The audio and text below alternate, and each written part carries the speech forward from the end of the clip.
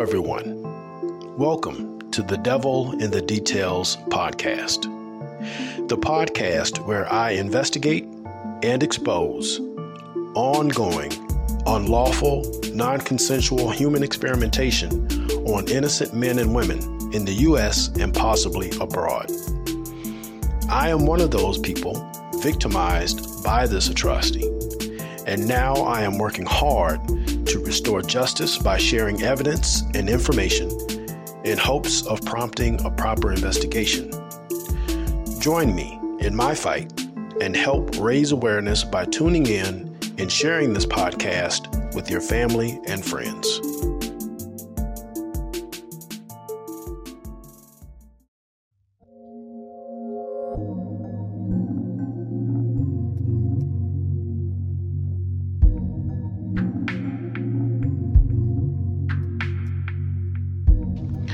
Black Americans have struggled for basic human rights since we arrived in the Americas hundreds of years ago.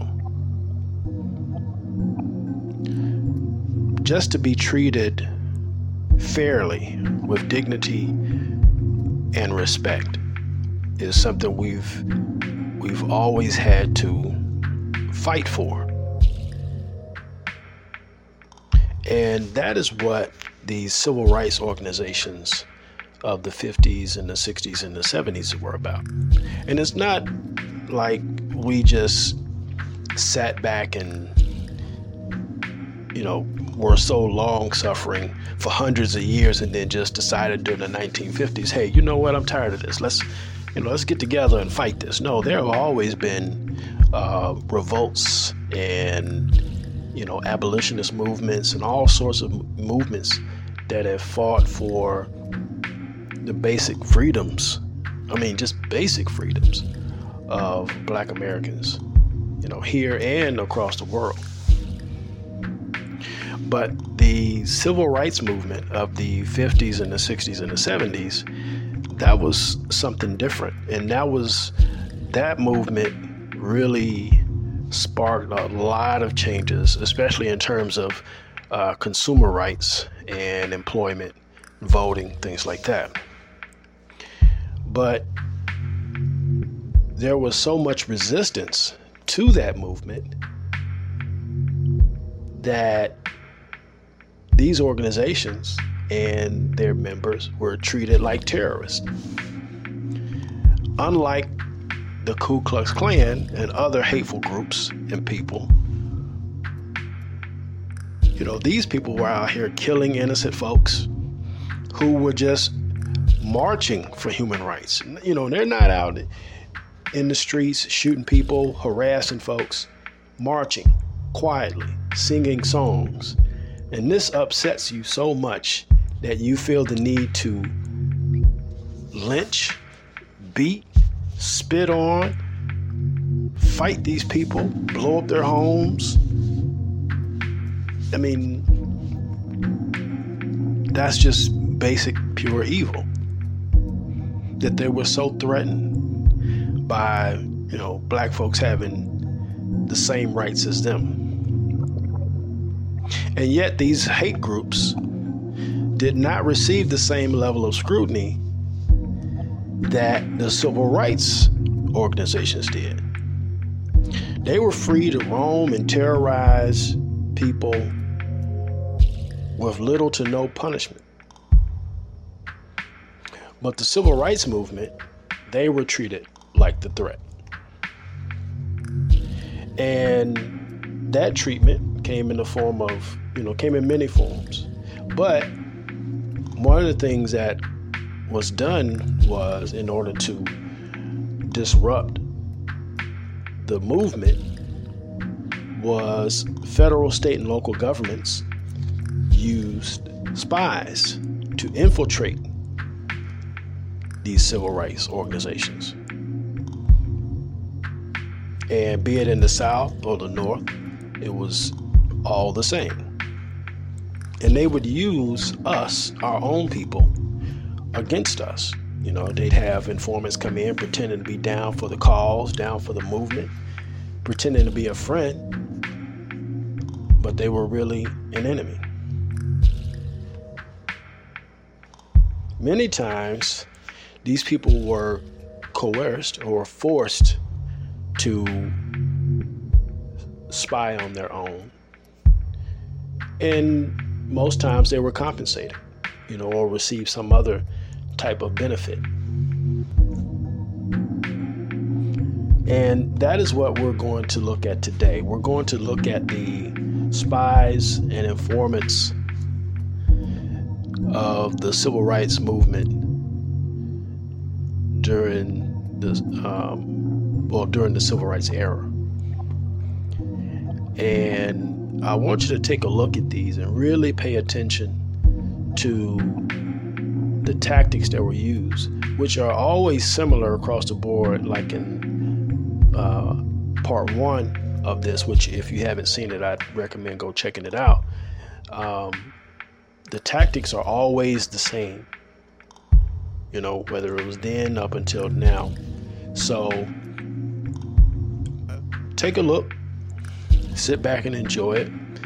There are a few interviews, some with actual informants. Others are stories that are told by biographers and authors. But I hope that you'll enjoy it. And after it's over, close out the podcast and stay tuned for part 3 of this, where we will be talking about the East German secret police, the Stasi.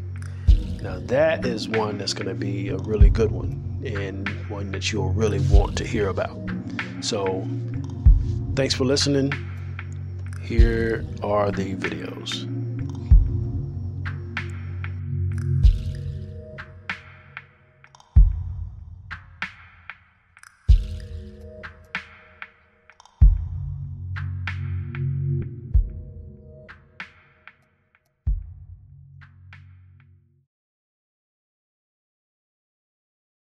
This is Democracy Now!, democracynow.org, The War and Peace Report. I'm Amy Goodman with Juan Gonzalez.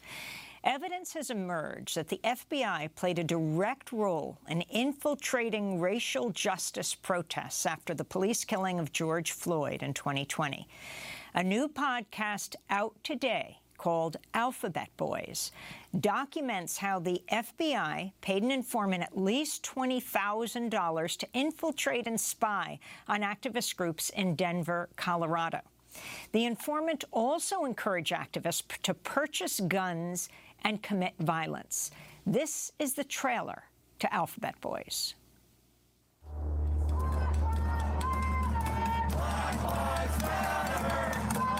The summer of 2020. I know, I'm going to go get my gas mask. Millions protested for racial justice across the country, with some of these protests turning violent. Over the heads of the shield!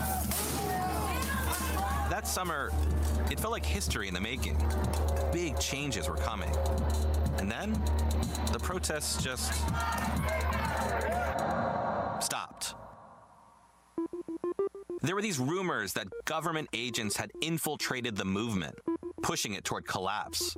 It sounded paranoid, right? But you know what? Okay, it is August 28th, 2020 at approximately 4:02 p.m. It wasn't. I'm Trevor Aronson, and I'm a journalist covering federal law enforcement, the Alphabet agencies. As the FBI, sometimes you gotta grab the little guy to go after the big guy. This is Alphabet Boys, a new series from Western Sound and iHeart Podcasts. Each season, we'll take you deep inside an undercover investigation. In Season 1, we're headed to Denver. UC 7775 in Denver, Colorado. Today is August 25th. Where FBI agents are investigating political activists following the murder of George Floyd. A mysterious man rolls into town. He's wearing military fatigues, and he has a cigar dangling from his lips.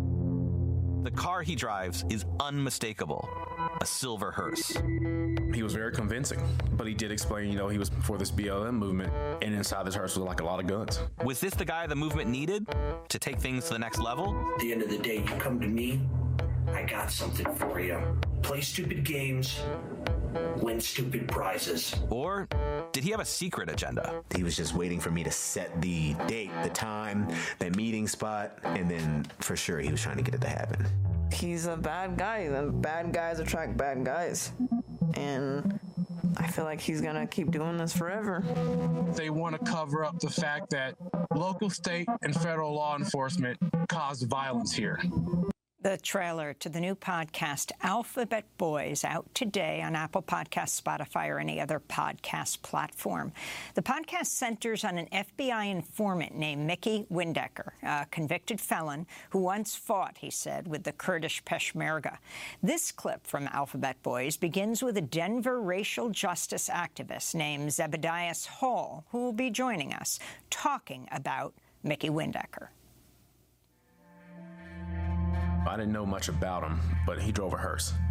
And inside this hearse was like a lot of guns, you know, like AR-15s and all other kind of I had never held one of those before in my life, and I held it, and I was like, oh, man, I'm pro-gun and everything, but I never held anything like that.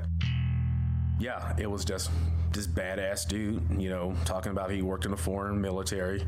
He was for the Black Lives Matter movement, and, you know, it just seemed interesting, you know. In August 2020, with millions of Americans protesting across the country, activist Zeb Hall invites a guy he's met at one of the demonstrations to his apartment in Denver to talk about plans for the future. The way I look at it is like, it has to happen, it has to happen. But it's like you said, I mean, how extreme do you expect it? Would you want it to go? An excerpt from the podcast Alphabet Boys. The FBI informant, Mickey Windecker, played a key role in organizing the protests in Denver. He would also go on to give the activist Zebediah Hall $1,500 to buy a gun for him, which led to Zeb Hall being arrested for transferring a firearm to a felon. Some of the FBI's actions have been compared to the agency's covert COINTELPRO program, that's counterintelligence program, which targeted civil rights groups and other activist movements in the 1960s and 70s. In a moment, Zebediah Hall will join us from Denver. We'll also be joined by former FBI agent Mike German, who now works at the Brennan Center. But first, let's turn to Trevor Aronson, who created the Alphabet Boys podcast. Trevor's an award-winning investigative journalist, contributing writer for The Intercept. He's author of the book, The Terror Factory, Inside the FBI's Manufactured War on Terrorism. I mean, this is an astounding podcast series, Trevor. You've got the undercover recordings of, for example, the black activist Zeb speaking to this man, Mickey Windecker, who would travel around in a silver hearse. First, if you can tell us where you got these recordings, if you can, but lay out the story for us. Sure. I can't talk about sourcing for the recordings or the records, but what I can say is that what's significant about this show is that it's the first behind-the-scenes look at how the FBI infiltrated and investigated racial justice groups and the racial justice movement during the summer of 2020, which for 2 years now has always been an open question, which is how did the FBI respond to the racial justice movement, given the context that the FBI had previously designated black political activists as so-called black identity extremists or anti-government extremists. And what's significant about this is that the FBI in Denver, according to internal FBI recordings or internal FBI reports and undercover recordings, hired a convicted felon with a history of sexual assault and menacing with a weapon to infiltrate these groups while being paid thousands of dollars. And the shades of COINTELPRO that are part of this rise from the fact that Mickey Windecker, the informant, ended up becoming a leader in the protest movement, just as we saw informants in the 1960s and 1970s during COINTELPRO become leaders in those movements, and then accuse other leaders, or the real leaders of these groups, of being informants, a practice called snitch jacketing that was used to devastating effect against black political groups in the 1960s. And that's exactly what happened in Denver. Mickey became a leader of the racial justice movement there, accused real leaders of being informants when they were not, and then once he was in a position of leadership, attempted to entrap local activists in crimes, in some cases violent crimes. In fact, Mickey and the FBI went so far as to try to stitch together a supposed plot to assassinate Colorado's Attorney General, Phil Weiser, which ultimately went nowhere, but shows you the scale that the FBI had in trying to manufacture a plot that activists could get behind that would then reveal these activists as being violent. And I think it's important to understand the context in which this happened. In 2020, the Trump administration at the time was really beating the drum on this idea that Antifa and Black Lives Matter activists were potentially violent. This was a narrative that was being reinforced and echoed by right-wing media at the time. And what you're seeing in these undercover recordings is the FBI essentially trying to make that possible and happen. Ultimately, that does not happen. Obviously, there was no assassination plot or attempt against Phil Weiser, the Colorado Attorney General. But the FBI, using this paid informant, went to extreme lengths to try to make that happen.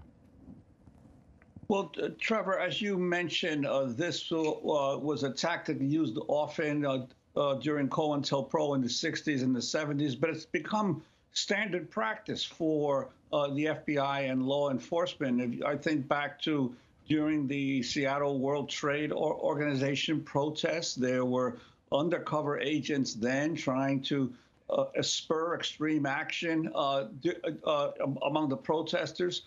During the period after the 9/11 attacks, there were undercover FBI agents who tried to infiltrate Muslim groups around the country, trying to get them to participate in violent acts. So this has been a regular feature of the FBI. Have you been able to see whether they were doing this to the same extent among the right-wing groups that were actually involved in major terrorist attacks across the country? Absolutely. So this is a tactic that became commonplace in the post-9/11 era, which was that the FBI used undercover agents or informants to, in the case of counterterrorism investigations, go into Muslim communities, find someone who might be interested in violence, and make everything possible, providing the means, the opportunity, and in most cases, the bomb or the weapon that ultimately would be used, then arrest that person and announce to the public a terrorism plot foiled. And so what's significant here is that we're seeing a lot of the powers and tactics used against would-be terrorists or supposed terrorists in the post-9/11 era being applied against political activists in Denver in the summer of 2020.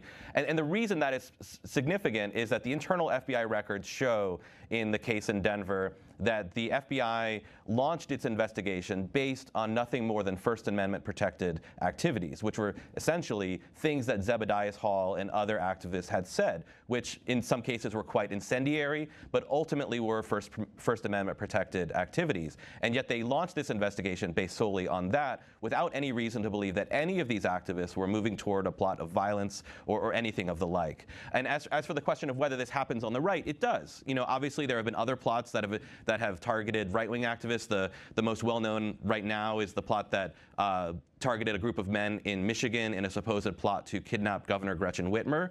And so I think what's important about this story now is that we are entering this phase when Jim Jordan and the Congress are about to launch this committee that is specifically looking to establish this narrative that the FBI is solely focused on this type of tactic against right-wing groups and right-wing political activists, when that isn't true. What ultimately is true is that the FBI has an enormous amount of power that deserves a lot more oversight than it currently receives, and all sorts of groups from left to right are subjected to this kind of activity by the FBI. And so this narrative that the right wing is attempting to establish, that the FBI is prejudiced against right-wing groups and we're only seeing this activity among right-wing groups, there is evidence of that, and no doubt Jim Jordan will find it. But the truth is that this is far more extensive. It involves many groups. And in most cases, I would argue, if you look at the history of prosecutions in the post-9/11 era, these types of tactics are used far more against left-wing activists and left-wing political groups than they are against right-wing groups. Even though the intelligence committees have found that it is domestic terrorism, far right-wing,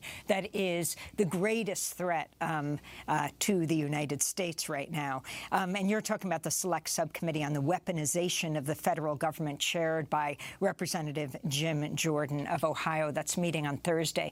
But let's turn to a video capturing when FBI informant Mickey Windecker met with his FBI handlers. By the way, he's denying he's an FBI informant. Met with his FBI handlers before he met with the Denver activist Zeb Hall. It is August 28th, 2020 at approximately 4:02 p.m. Special Agent Scott Dahlstrom with Special Agent Byron Mitchell, CHS, for meet with Zebediah Hall. Thank you. You can hear this, so I put it in my front pocket, right? Yeah. Okay, got it. See how nice and slender they are?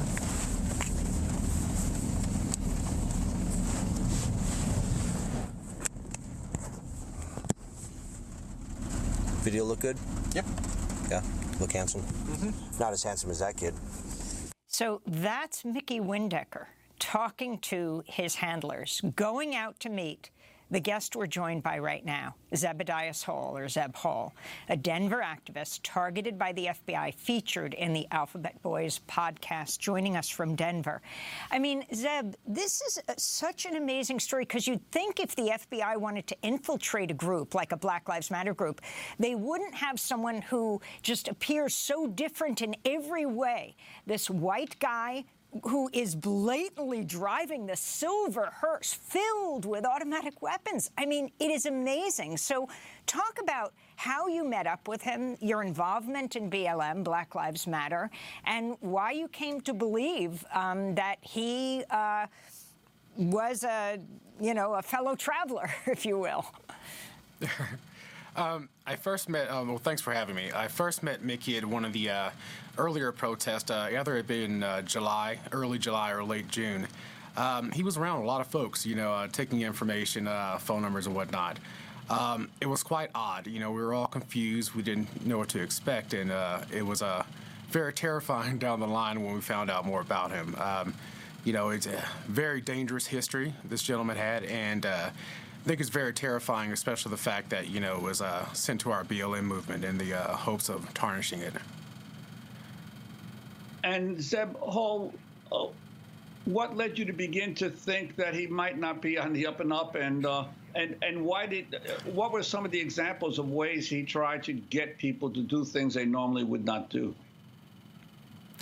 It's towards the, I would probably say, towards, there was a march on the headquarters of the police department, and, people were just starting to get, more, how would I say, rowdy than usual. And, he's yelling at people, making orders and whatnot. And sometime down the line, it was really evident when the Colorado Springs Antifa released an article explaining more about this gentleman. It was very heinous and scary. So until that article came out, you had no suspicion that he might be an agent provocateur or undercover informant? It was very confusing. It was so much going on that summer, we didn't know what to expect, but we never would have thought that the FBI would have sent a gentleman like that to our movement. Everything was really confusing. It's so hard to put things together looking back now, but it's, I would say at the end of the day that, I think most of the things that happened, either it be violent or confusion, wouldn't have happened without the FBI and their informant, Michael Windecker. Let's go to hear the FBI informant, Mickey Windecker, in a recording he made after he was accused of being an informant. He spoke in front of a flag for the Kurdistan Workers' Party and an AR-15-style assault rifle. That was his background. So there's a group or a individual that's claiming that they are Antifa Colorado Springs. And in fact, I believe that they are actually not Antifa Colorado Springs, because I believe they are actually a cop. This individual has posted stuff discrediting other individuals that are fighting against the fascists in Denver, Colorado, such as Cutting the Plastic and other communist groups and other individuals. I, for one, am not amused or pleased about the that's going on. So that's Mickey Windecker accusing Antifa of being the informants. Zeb Hall, talk about how you were entrapped then, how he gave you money to buy a gun for him, and what happened next. I'll start off saying, I was scared, but, I've got to own the fact that I purchased the firearm. It was just quite odd, and then the way in which, he explained it to me, I just didn't understand. I never purchased a gun before, and I get this gun for this gentleman, and, shortly after, the information comes out about his criminal history and who he is. And, I'm terrified at this point. And come around January, an article comes out, with Mr. Shelby, who will be mentioned later on. And at that point, I was absolutely terrified. It's, I was just afraid. I own what I did. And, I never thought I'd be in a situation like this, but, here we are. It was just a terrifying experience. We were all afraid. I'd like to bring in former FBI Special Agent Mike German, now a fellow at the Brennan Center for Justice at New York University Law School. He's written a book titled Disrupt, Discredit, and Divide, How the New FBI Damages Democracy. Mike German, talk to us about these efforts by the FBI to especially target movements, social movements on the left. Thanks for having me.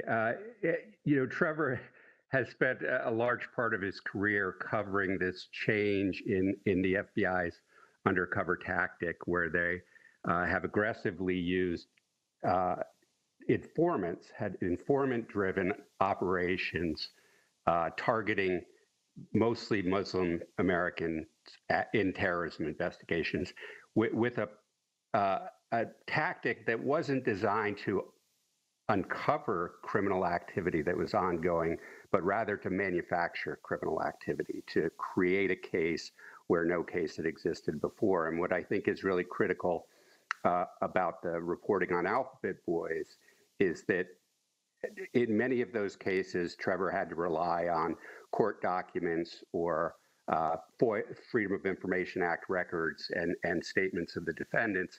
And defenders of these tactics at the FBI and elsewhere would often say, well, the FBI probably had some other kind of information that justified the use of these tactics that couldn't be released in court or discussed openly.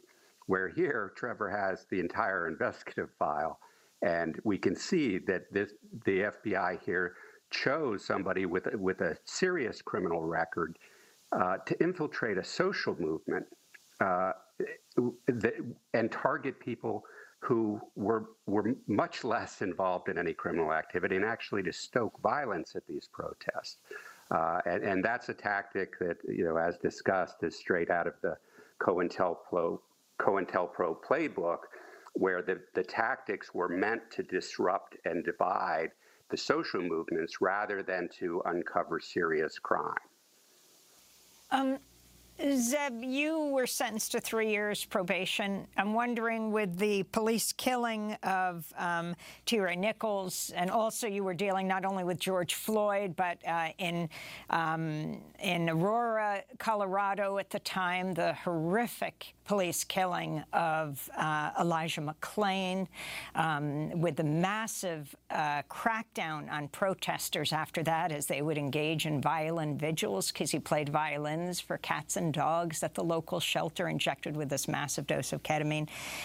Has this changed your approach to the world? Are you afraid to be an activist? No, I'm more committed. It was a terrifying experience, but I know what I signed up for. This is a lifelong thing. Even though it does affect us as Black people more, I do understand this is a situation that all people in America have to deal with. No, I'm more committed than I was before. This is going to be a lifelong thing. And Trevor Aronson, in the last 30 seconds we have, what you want people to take away from this podcast series dropping today, the Alphabet Boys. So I think it's important to recognize that not only did Mickey Windecker try to set up activists like Zeb in specific crimes, but that he played a large role in turning what were otherwise demonstrations and protests into what became full-out assaults on police stations in Denver. Some of the most violent incidents that we saw in Denver that summer had Mickey's fingerprints all over them. He was hyping them up. He was encouraging people to attend. He was encouraging people to become more and more violent. And so, at least in Denver, we have evidence that a government agent was behind many of these protests that ultimately turned violent.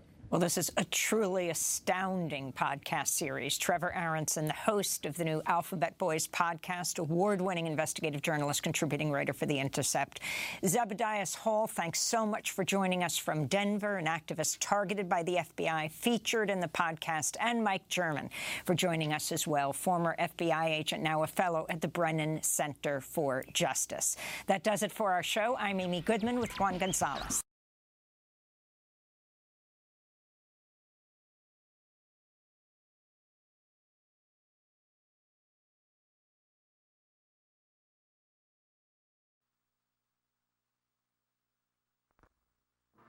Well, I say it is frightening, and it should be frightened to the entire American people that he has demanded $10 billion.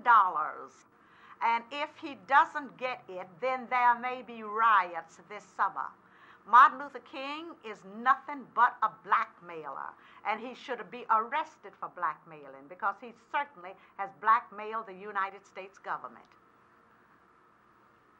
There's one thing that bothers me, and that, as a Negro yourself, why do you talk so bitterly against Martin Luther King and a lot of these other people of your race? Well, let me tell you something. I don't put my race before I do my country. Being a Negro woman doesn't matter to me who is a Negro or who is a white person. If they are enemies of our country, then they are certainly my enemies too.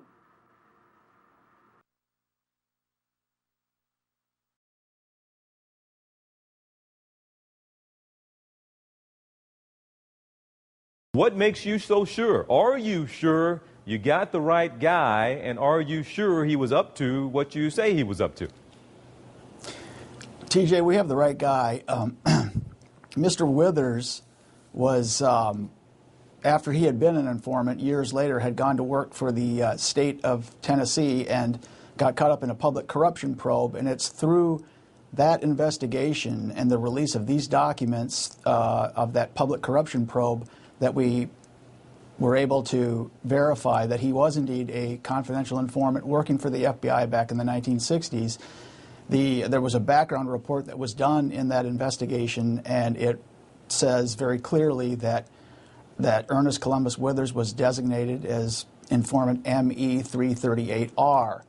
And what we were able to do with that then is go back and look at documents that had been in the public domain for years, that had been released under the Freedom of Information Act back in the 70s, related to the 1968 sanitation strike in Memphis, as well as a 2-year probe that the FBI did of the invaders. And we were able to track that number and find specific things that Mr. Withers was doing for the FBI. What did you find he was doing? And again, you're basing it on matching up his name with this number. So according to the number and how it was in the documents, what was this number, if you will, doing for the FBI?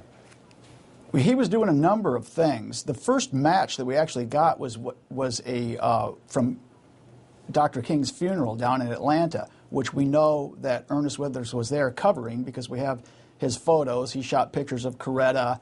He shot pictures of the final services at Morehouse College.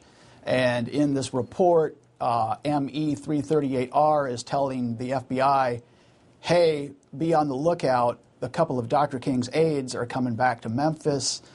This was just a week after they had a very disastrous march. Dr. King had led a march a week before his death there that had turned into a riot. And so the FBI was on high alert for any kind of violence. And here their informant, ME338R, is telling them these aides are coming back. Mark, let me ask you as well. You have the number, you have the name, you've been able to match up through documents, but have you been able to find any living person to corroborate the story that you're matching up with the documents? Well, yes. I initially had a source. I didn't just stumble upon this. I went looking for this because I had a source who told me that that Ernest Withers had worked as an informant for the FBI. That he had taken numbers of photographs for the FBI, that he'd provide tips. He was a good informant because he was well connected in the community. He knew everyone. Ernest Withers got around all through Memphis and throughout the South during the civil rights period. And so, yes, everything that this source has told me came to light and was corroborated when we actually were able to piece this together. Well, a lot of people saw this initially, and I'm sure you've gotten the reaction as well, saw this as a betrayal, someone who did have such access during the civil rights movement to these civil rights leaders, one of them being Ambassador Andy Young. We had him on our air this week. I want our viewers to take a listen to how he reacted to this news. You have to understand that our movement was designed to be totally transparent. He was our voice to the world. But if he was that much of a trusted friend, why wouldn't you expect of him to say to you, by the way, guys, with a wink and a nod, Andy, you know what? I'm going to keep doing this, but I'm working for the FBI. Why wouldn't you expect him to be straight with you and Dr. King? It wasn't that important to us. How could it not be important to you, Andrew? I don't know why it needed to be. We knew we were trying to change America.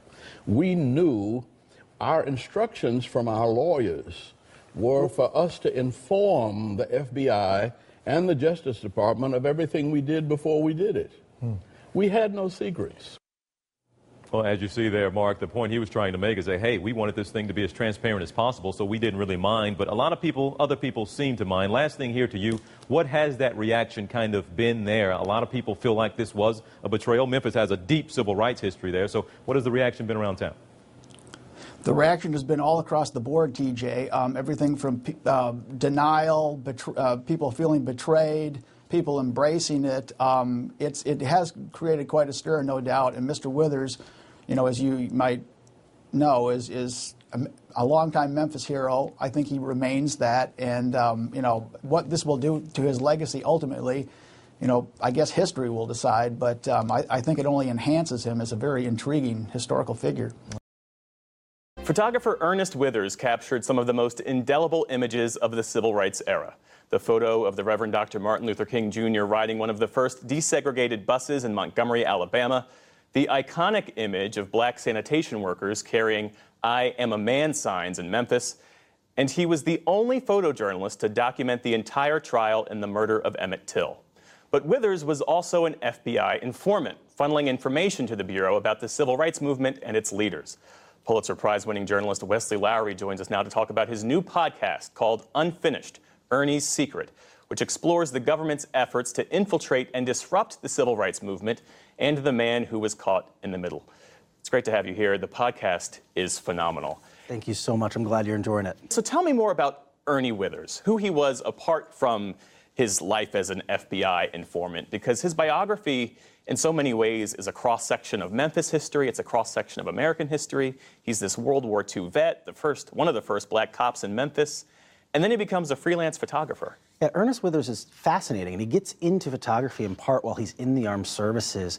He would take photos of the other enlisted men and sell them to them so they could send them back to their wives and girlfriends, or maybe both their wife and girlfriend, depending on the guy, right? Selling them, not giving them. Yeah, correct, right? Yeah, well, he was a smart, industrious guy, right? And so when he gets back to Memphis, does a stint as a police officer, but then becomes essentially the black photographer in Memphis. And so he documented everything: homecomings, repasses, just everyday black life. He also was obsessed with Negro League baseball, and so he would travel and shoot photos of all of these black baseball players across the country. And then also Memphis has Stax Records in it.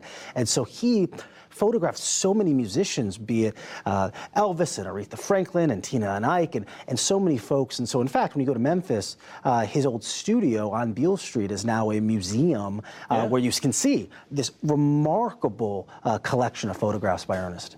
And how did he find his way into those moments where he was so close to Dr. King and so many other icons of the civil rights movement?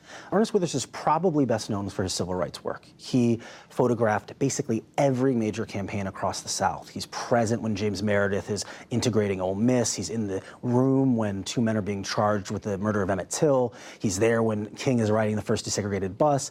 And part of it was that he was just kind of everywhere. He was someone you trusted. He was a piece of the furniture, you know? And he was someone who, especially the civil rights leaders, knew and respected and believed would tell the story accurately, right? That would document what was happening. And so people were happy to have Ernest around. You know, Andrew Young, one of King's chief lieutenants, told us, you know, that they always answered Ernest's call. If he wanted information, they always gave it to him. And all the while, he was living this second life as an FBI informant during what is now this infamous period of American history where the FBI was involved in domestic surveillance, illegal domestic surveillance. Why wouldn't Ernest Withers be valuable to a J. Edgar Hoover at the time?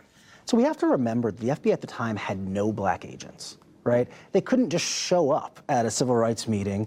In fact, this was a time when FBI agents were particularly being recruited by Hoover to be, you know, white guy Republicans from Omaha, right? They had a specific look, and we love Omaha, right? But you know what I mean, right? They had a very specific, clean-cut look.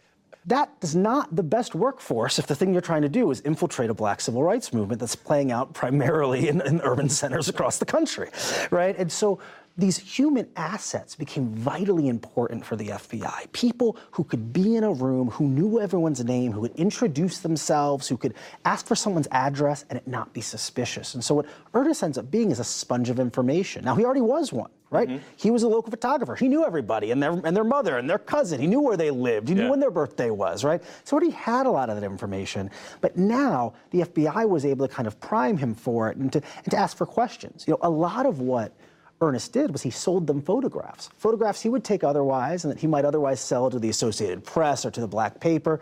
He'd shoot a protest all day, he'd get all the caption information, and then he'd sell a roll of film to the FBI. And now suddenly, at a time before the internet, before a lot of the databases we now have and law enforcement now has, they now have photographs and names, and in some cases addresses and phone numbers for people who they otherwise might not have known how to track.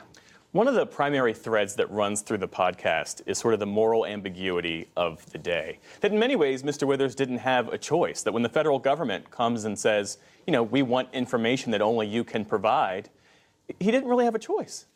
It's interesting, right? When you listen to Ernest Withers' family and the one time he ever addressed this before he passed, right, there's an insistence that he was not an informant in the worst sense of the word, right? That he was someone who was selling photographs, that the FBI was a customer like anyone else, and that also, what was he supposed to do?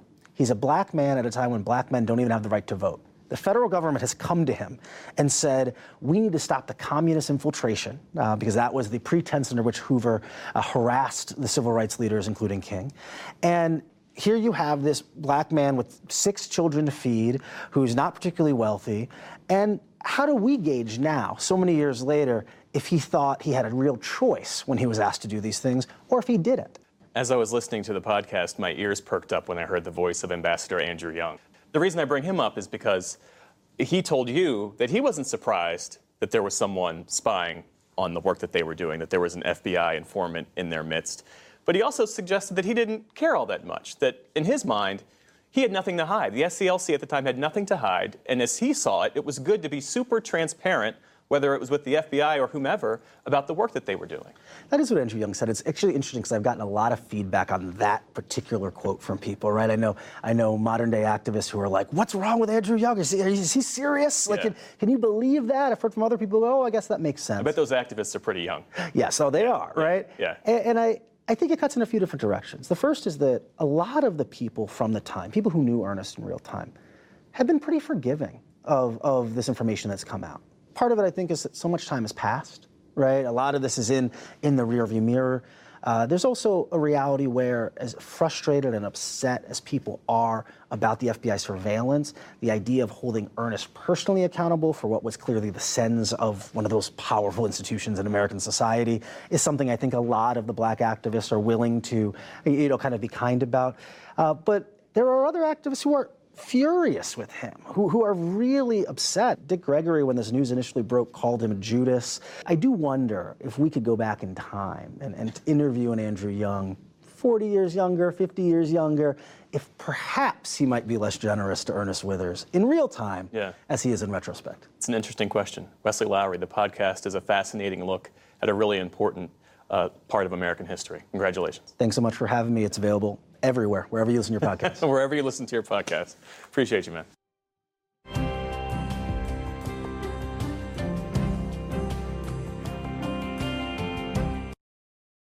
Finally tonight, a famed civil rights photographer who appears to have also done double duty for the FBI. Margaret Warner has the story.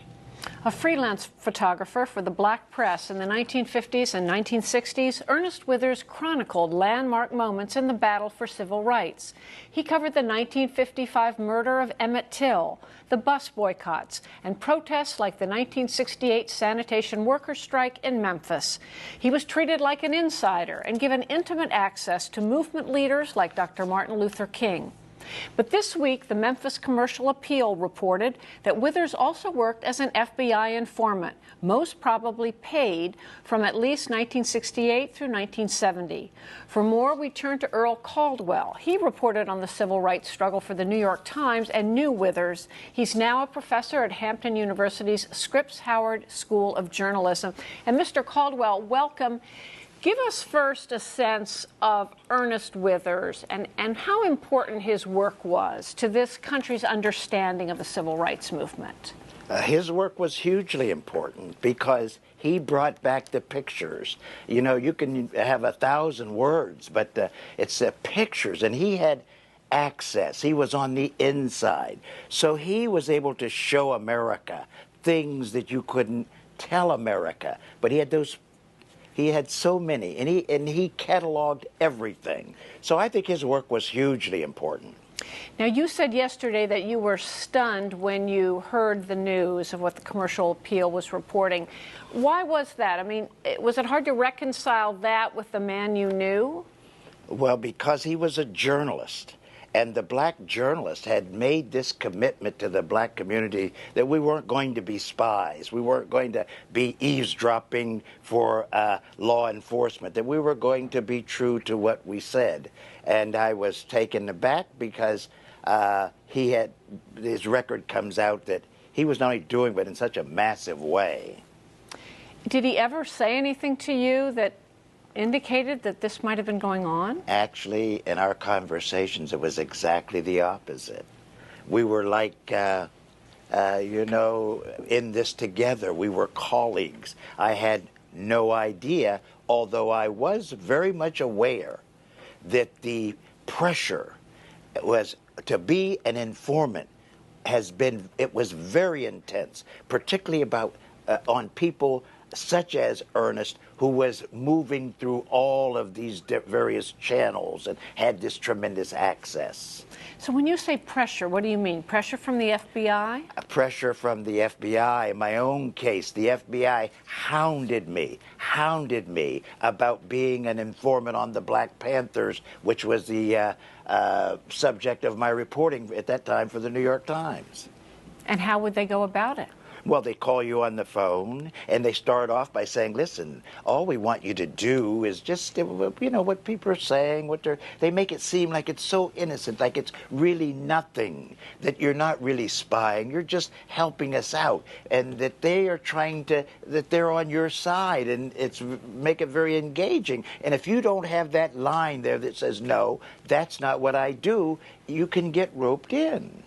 Now, the records that the newspaper got a hold of show nothing about his motives whatsoever.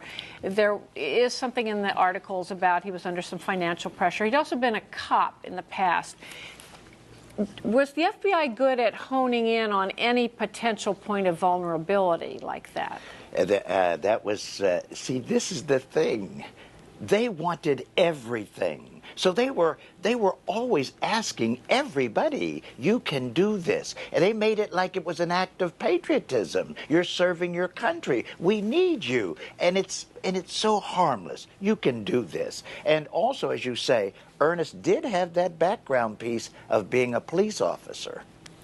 Now, put on your journalist professor's hat, and if you are talking to young people about this, how would you want them to look at it? I mean, is this a betrayal of his ethics as a journalist? Is it a betrayal as an African American who actually embraced the goals of the civil rights movement? I believe it's all of those things. But let me speak as a journalist.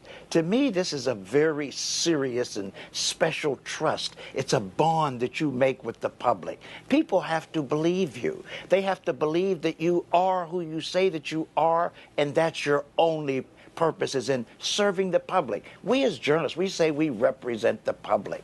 You can't represent the police department and the all of these investigative agencies at the same time. You're either one or you're the other. And the sad part of this thing with Ernest is a lot of reporters now will suffer because when they go and present their credentials, people will say, how do we know?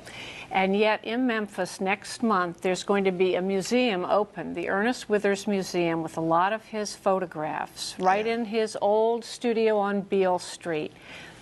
Do you think that in the end, you will be able to separate the man from the work, and that the work will endure?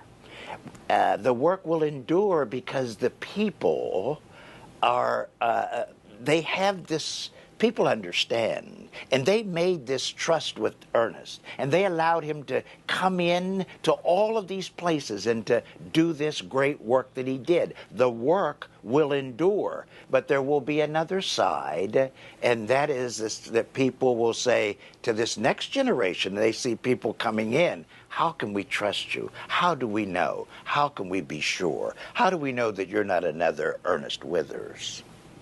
Earl Caldwell, thank you very much. Thank you. It's my pleasure.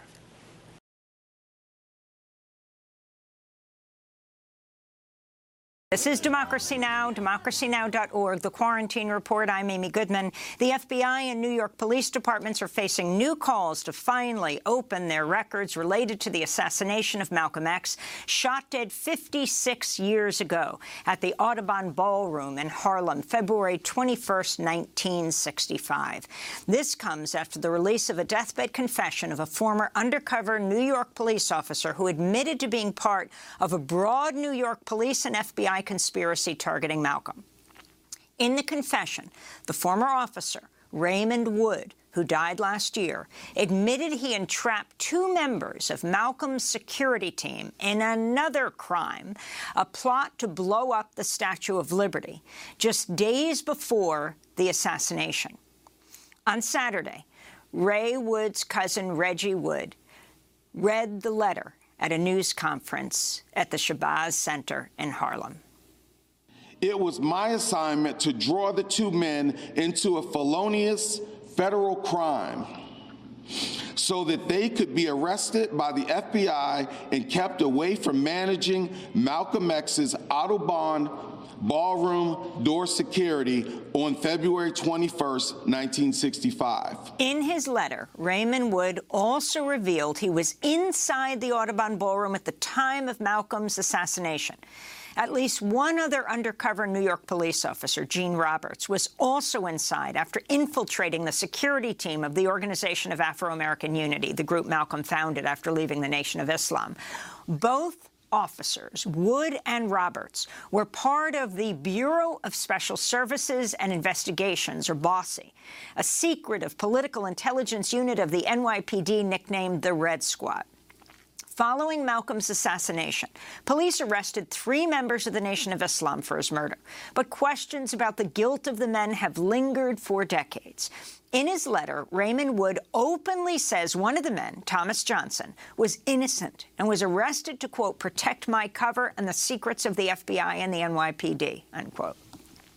Ray Wood's letter echoes claims in recent books by Manning Marable and Les Payne that some of Malcolm's actual assassins were never charged.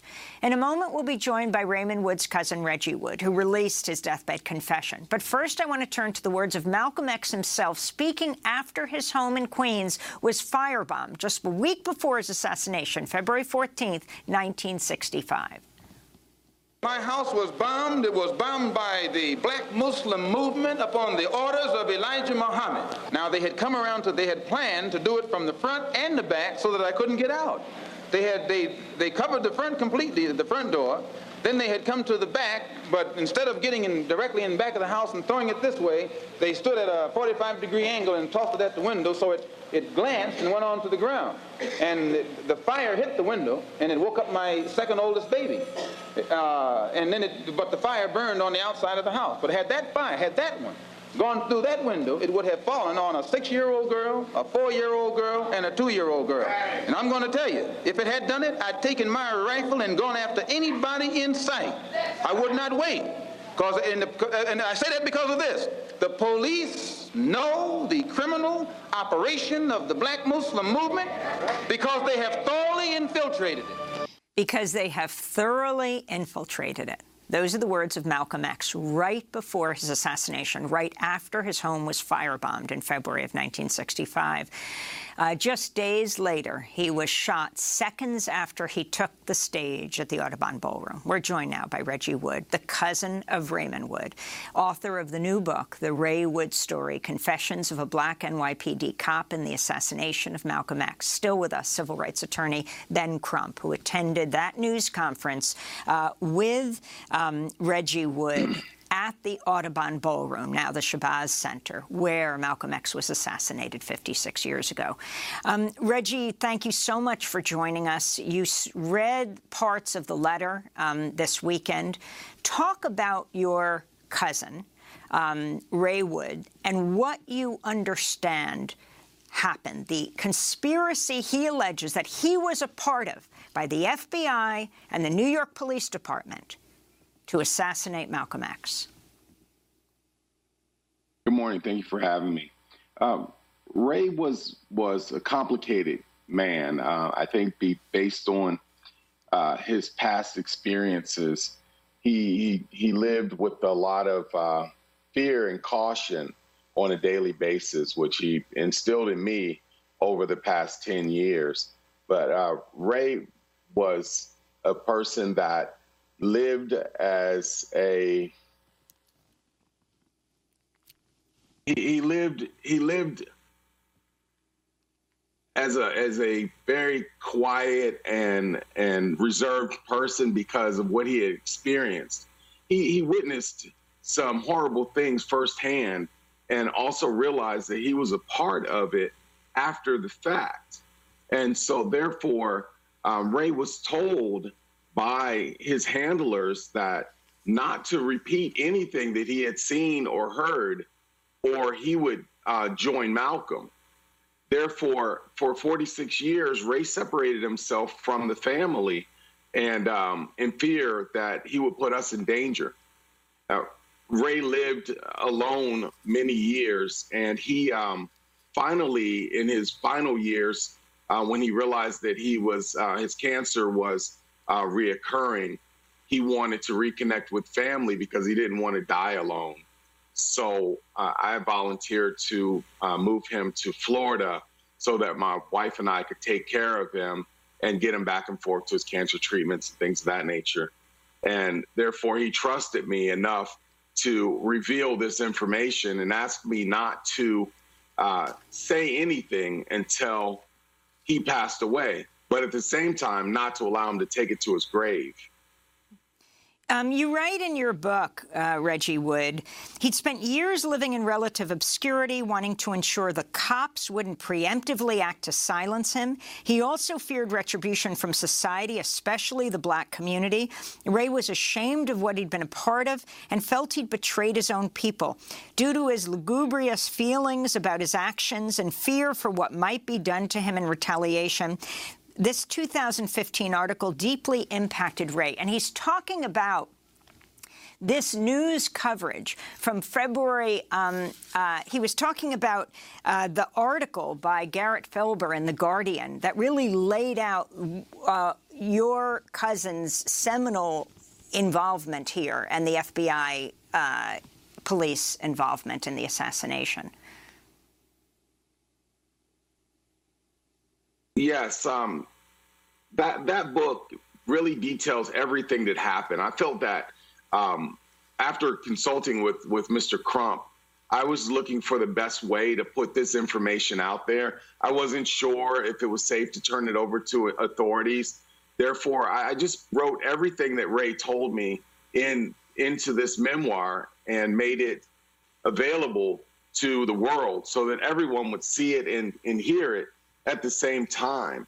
And I think that's the best way to do it. It's a load off of my back because I'm no longer in fear of the government trying to quiet me as well. I want to turn to news coverage from February 1965 about the police-orchestrated plot to blow up the Statue of Liberty. This was just days before Malcolm X's assassination. This might be news to a lot of people, even old-time activists. In the video, Raymond Wood is seen being promoted for his role in that plot. The happy ending to the plot was written by a rookie policeman who had been on the force only 8 months when he infiltrated the extremist group. His work led police to a quiet New York residential area where the dynamite had been hidden.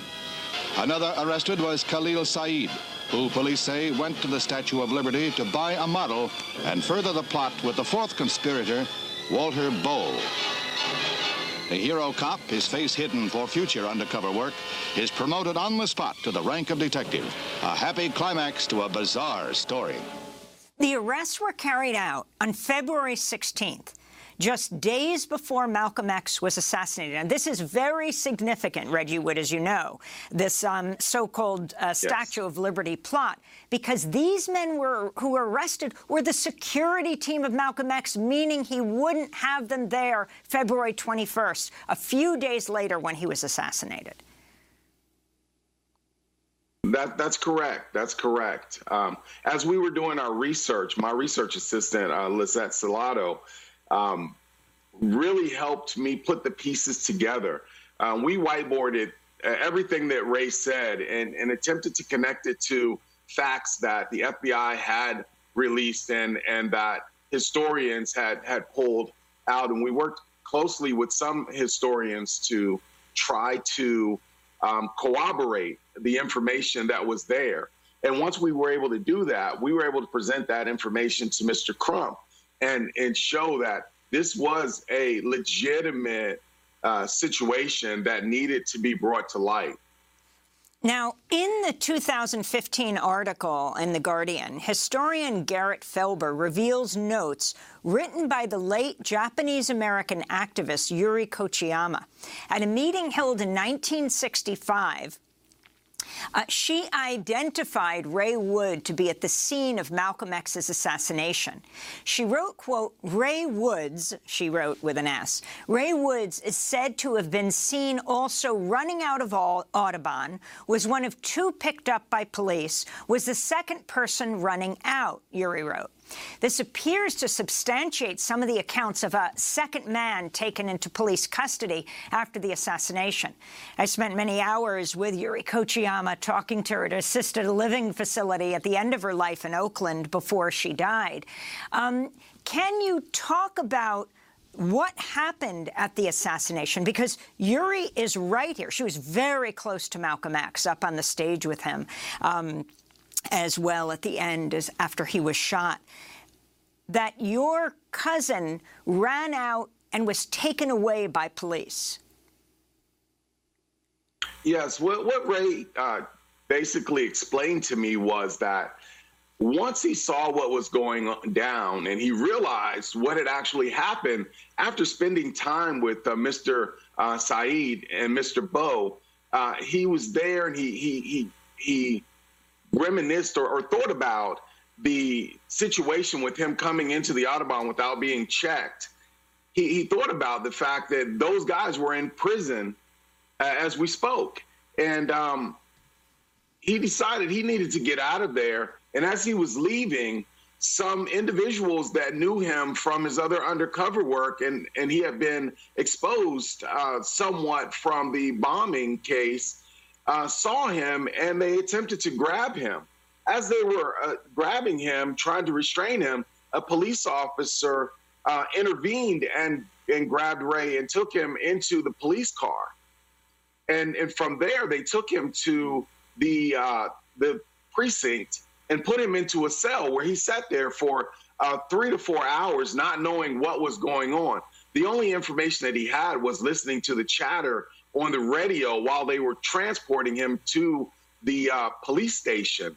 And later that afternoon, the same two gentlemen that told him to go to the Autobahn came and removed him from his cell and drove him back home and told him, quote, "Do not speak of this again, or you will face similar consequences." Did he know Gene Roberts, the other undercover officer, or at least one other that we know of who was there? No, he did not. He did not know him. He did not know he was an undercover. He assumed he was part of Malcolm X's team. So, Ben Crump, you ended the last segment where we want to talk at the end of this segment, and that is the issue of what evidence is out there that the police or the FBI is hiding and what you are calling for. It's interesting that last week a court ruled that the disciplinary records of New York police going back for years must be released. De Blasio said they're releasing them, the mayor of New York. Not clear if they're being released at this moment. That's disciplinary records. And the police unions have been fighting this tooth and nail. What are you calling for in this case? Well, Amy, thank you for covering this important matter as well. And to Reggie Wood, who has put forth this dying declaration letter from his cousin, Ray Wood, and documented all the corroborating evidence in the memoir that he and Lisette researched to show that everything in that letter is true. It is legitimate, and that's very important to help exonerate all those black people who were wrongfully convicted by Ray Wood's work, all those people who have been conspired against by the NYPD and the FBI, whether that be Walter Bowe, Khalid Saeed, whether it be Thomas Johnson, who was picked up, who wasn't even at the Audubon ballroom, but to ensure that Ray's cover would not be blown, was arrested and served almost 3 decades in prison for a crime of killing Malcolm X that they all knew he did not do. And also Tupac Shakur's mother, Fannie Shakur, part of the Panther 21, who Ray Wood testified against, saying that they tried to blow up New York monuments, and therefore, quite literally, she was in prison when she had her prince, Tupac Shakur, because of NYPD and the FBI were conspiring to wrongfully convict them. And as Ray Wood said in his letter, their job was to discredit civil rights organizations and black leaders. And that's why we're calling for a Malcolm X commission to be convened by the United States Congress. So his daughters, but also the people who was affected by these felonious actions of NYPD and the FBI to target black people can be exposed. Because, Amy, the past is prologue. As Reggie Wood and I have often taught, the same way they targeted Malcolm X for saying that black people deserve equality by any means necessary, they are targeting young Black Lives Matter activists today, labeling them as black identity extremists. And so we need to have our federal government be held to account for trying to stop black people from exercising their First Amendment rights, but more importantly, for being able to declare that Black Lives Matter over and over again.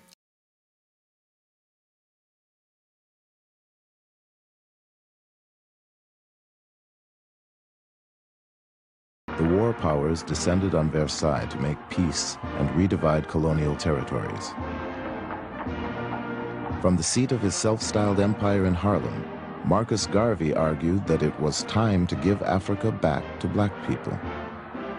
Some said it was a ridiculous fantasy, but Garvey's slogan, Africa for the Africans, reverberated around the world as his movement spread through the colonies.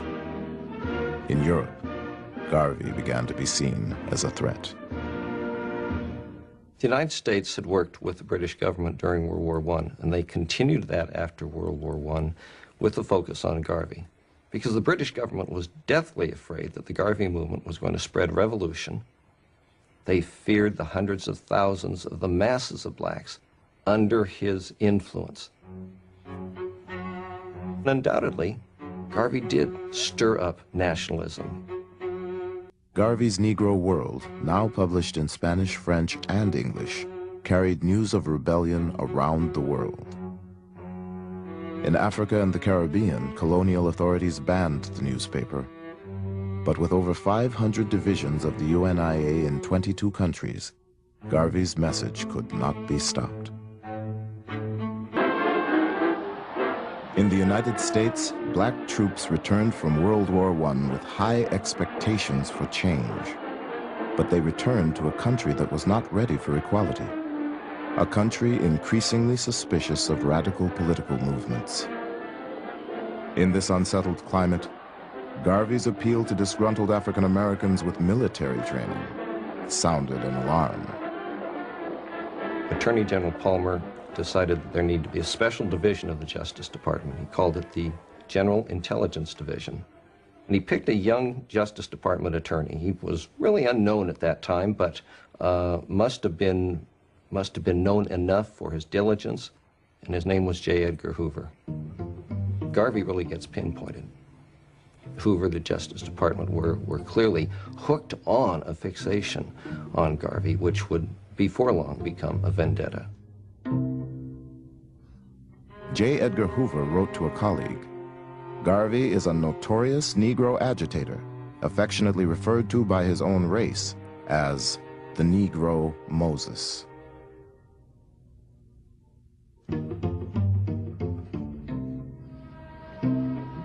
Hoover's agents were in the audience at Carnegie Hall when Garvey bragged that the UNIA would soon be strong enough to exact its own form of justice. When those crackers lynch a Negro below the Mason-Dixon line, since it is not safe to lynch a white man in any part of America, we shall press the button and lynch him in Africa. The agent reported that Garvey's address was met with great applause and much excitement. J. Edgar Hoover had long relied on casual informants, but now, in his determination to go after Garvey, Hoover hired the first full-time black agent in the Bureau's history. He was known by a code number. All his reports were signed 800, that was his code. And his job was to go into Harlem and to infiltrate the Garvey movement, to try and find evidence that could be used to build a legal case for ultimately getting rid of Garvey.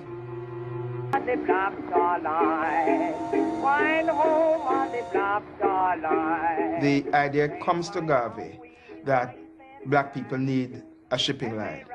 And he bases his idea on the fact that the Cunard family has the White Star Line, and the Irish have the Green Star Line.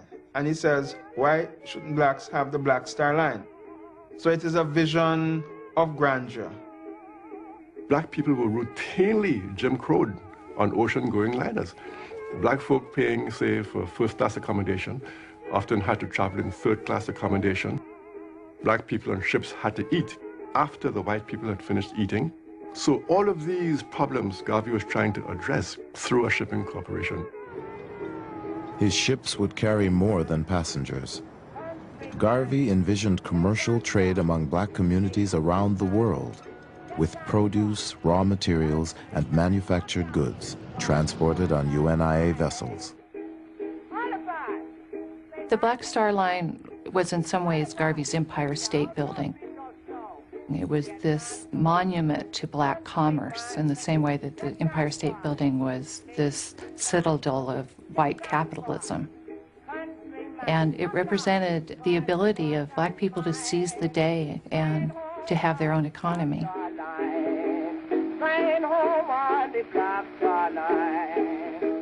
Garvey offered Black Star Line stock for sale in 1919, promising his investors liberation and large profits as they slept. My parents spent a small fortune in Garvey shares. They were $5 a piece in those days, which was a lot of money. And my mother had to remind my father that there was food and things to be bought because he was buying shares. And Daddy had those on his dresser. And I remember reaching out to touch them. And Daddy said, touch them and feel the power that the black man will someday know. Just months after his first stock offering, Garvey stunned the world with the purchase of the Black Star Line's first ship. Let our steamship sail the high seas. Not one, not two, but hundreds of them. The stronger we become upon land and sea, the more will be the respect shown to us, and the greater will be the glory. The SS Yarmouth, a 33-year-old wartime coal boat that Garvey planned to rename the Frederick Douglass, would set sail with an all-black crew under the command of Joshua Coburn, a black captain. One bright November morning in 1919, Garveyites assembled on the pier at 135th Street in Harlem to witness the launching of the Yarmouth. A spectator said, "We watched people jump up and down, throw up their hats and handkerchiefs, and cheer while the Yarmouth backed from the wharf and slowly glided down the North River." The ship appeared to embark on a spectacular ocean voyage, but because Garvey had not finished paying for it, the Yarmouth went only as far as the 23rd Street Pier. But when the Yarmouth finally made its maiden voyage, it was cause for an international celebration. The president of Cuba threw a banquet in honor of the crew, and members of his cabinet purchased shares in the Black Star Line. In Costa Rica, workers descended on the docks to shower the Yarmouth with fruits and flowers. It was announced that one of the ships of the Black Star Line would be coming to Panama and going through the canal. I was a very small boy at the time, and my brother and I were given packed lunches, sandwiches, and drinks, and were packed off to a place called Christchurch by the Sea, waiting to see this Garvey ship arrive. We got there at about 9, 10 in the morning. Midday, no ship. 3 o'clock in the afternoon, no ship, but we were still there waiting. 9 o'clock, no ship. At about 9:30, 10, my brother put me on his back and we were on the way home. But the ship never actually came. There's no denying the fact that Garvey's Black Star Steamship Line was a wonderful symbol. It was a powerful symbol. But it was nothing more than that, I think, a symbol. The fact that people would come down to the docks waiting for these ships, in some ways is metaphoric for the wishful thinking that was largely at the heart of the Garvey movement. Garvey was betrayed by the few people he trusted to get the Black Star Line afloat. The man he asked to inspect the Yarmouth turned out to be an informant for J. Edgar Hoover. And his hand-picked captain, Joshua Coburn, convinced Garvey to pay 6 times what the ship was worth, and then took a kickback from the purchase price. Yet Garvey quickly raised and spent $200,000 on 2 more ships.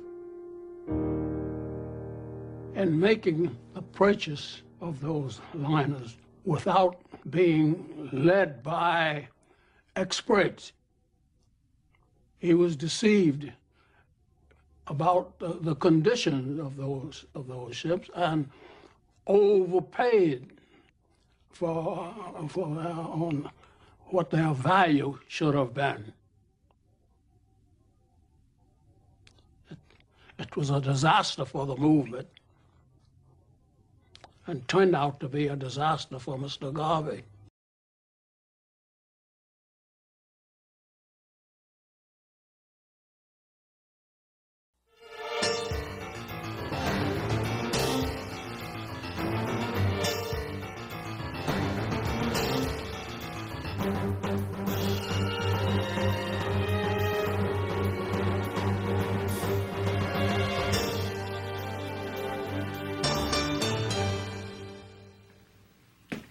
Hello, I'm Arthur Kent. Welcome to History Undercover. For more than 20 years, a Mississippi government agency, ostensibly funded to promote the state's image, actually secretly spied on many of its own citizens. Called the Mississippi State Sovereignty Commission, it kept files on tens of thousands of people. Their so-called crime was sympathizing with the civil rights movement that was threatening a way of life.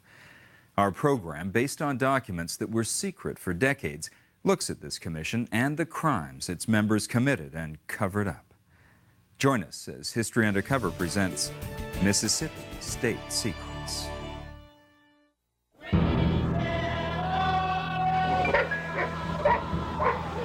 I don't like it. Why not? I don't like a nigger.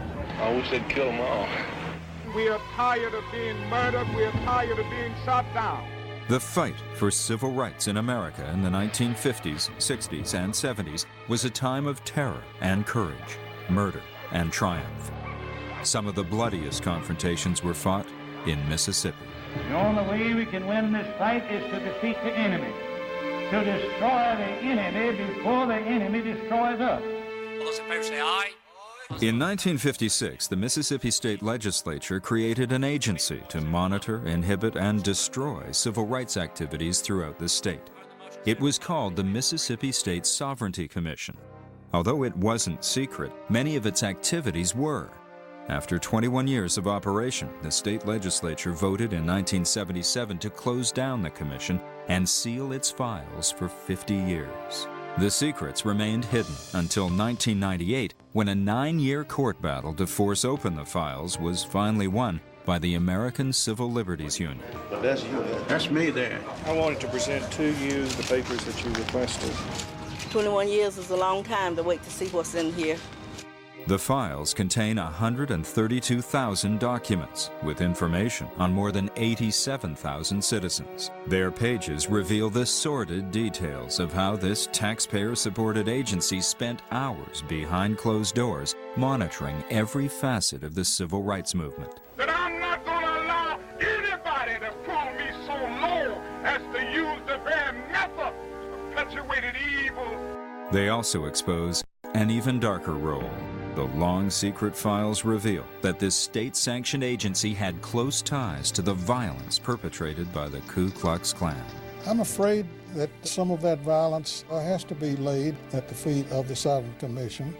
The giving of a cloak of respectability, of legal respectability, to tactics that were designed to discourage civil rights activity in Mississippi, played right into the hands of the most violent citizens of our state. And as a consequence, people's lives were lost.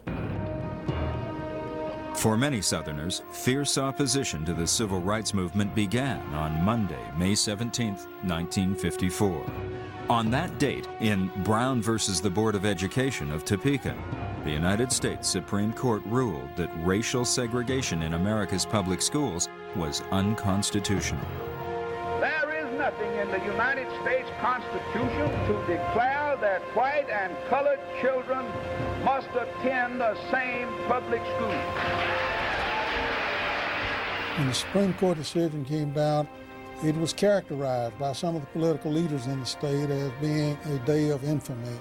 There was a concern that if segregation ended somehow, the sun really wouldn't come up in the morning. But for many white Mississippians in the mid-1950s, sharing power was out of the question. In 1956, to fight the growing civil rights movement, more than 75,000 Mississippians joined the White Citizens Council. This is the Citizens Council Forum, the American viewpoint with a Southern accent. A national organization whose banners read, States' Rights and Racial Integrity. And many prominent business leaders in the state and political leaders in the state were active members of the White Citizens Council, which was totally committed to the maintenance of segregation in all forms. In his successful race for governor in 1955, Attorney General James Coleman promised to fight the federal government and federal courts on integration in order to protect what he said was the sovereignty of the state of Mississippi. In his January 1956 inaugural address, he made his move. I'm sure that you will not fail to enact an appropriate state sovereignty bill, which will enable us during the next 2 years to maintain a successful fight for preserving the separation of the races in this state. 3 months later, House Bill number 880 created the State Sovereignty Commission. It passed overwhelmingly in the legislature, but there were a number of us in the legislature at that time who felt that it could be a vehicle that could be abused in the future. The bill mandated that the commission would be composed of 12 members, including the governor, the lieutenant governor, the House Speaker, and the Attorney General. In addition, there would be 2 members of the Senate appointed by the lieutenant governor, 3 members of the House appointed by the Speaker, and 3 citizen members appointed by the governor. The governor served as chairman of the commission, which had a budget of $250,000 a year. Speakers were sent all over the United States to advance the cause of segregation in the South, and journalists from around the country were invited to come to Mississippi and see for themselves how well we were doing in a segregated society. As in every community in Mississippi, there is segregation of the races. Drinking fountains are segregated. Restrooms are segregated. The commission even produced this film documenting the benefits of segregation. It was viewed by civic clubs, universities, and church groups in 27 states across the country. Just as the pattern of segregation is evident in Forest, so too is the real interest both races have in each other's welfare.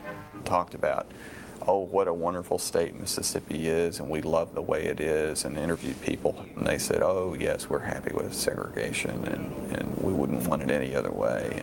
We have far less crime in our race in Mississippi in proportion to the population than in any state in the nation. It was a disaster, I think it's fair to say. The effort to convince the rest of the country that we were right on the issue of segregation was doomed to failure. But the Sovereignty Commission wasn't only involved in public relations.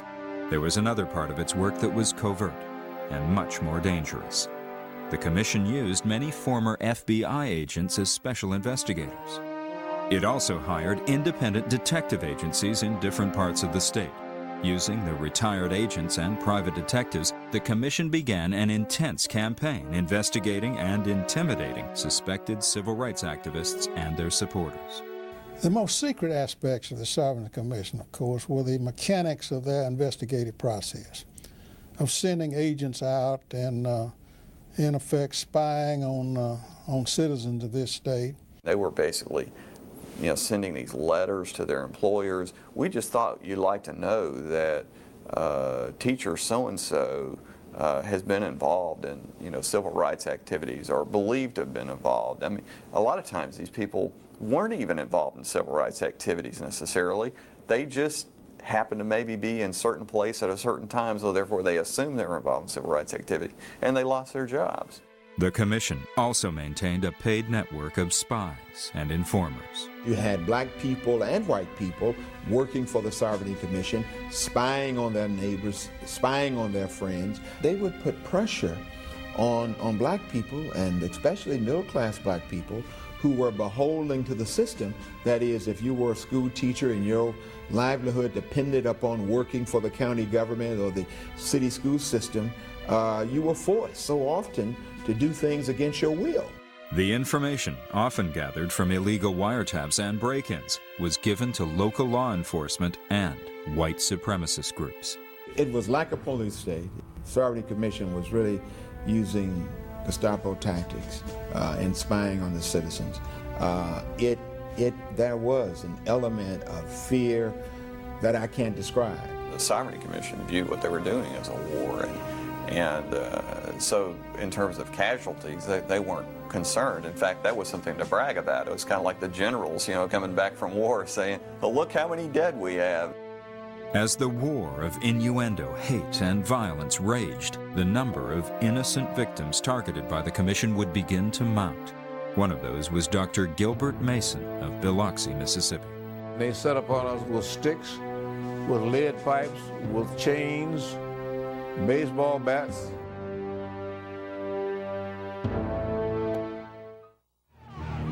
In September 1957, segregationists in Mississippi watched in horror as 9 black students were admitted to Central High School in Little Rock, Arkansas.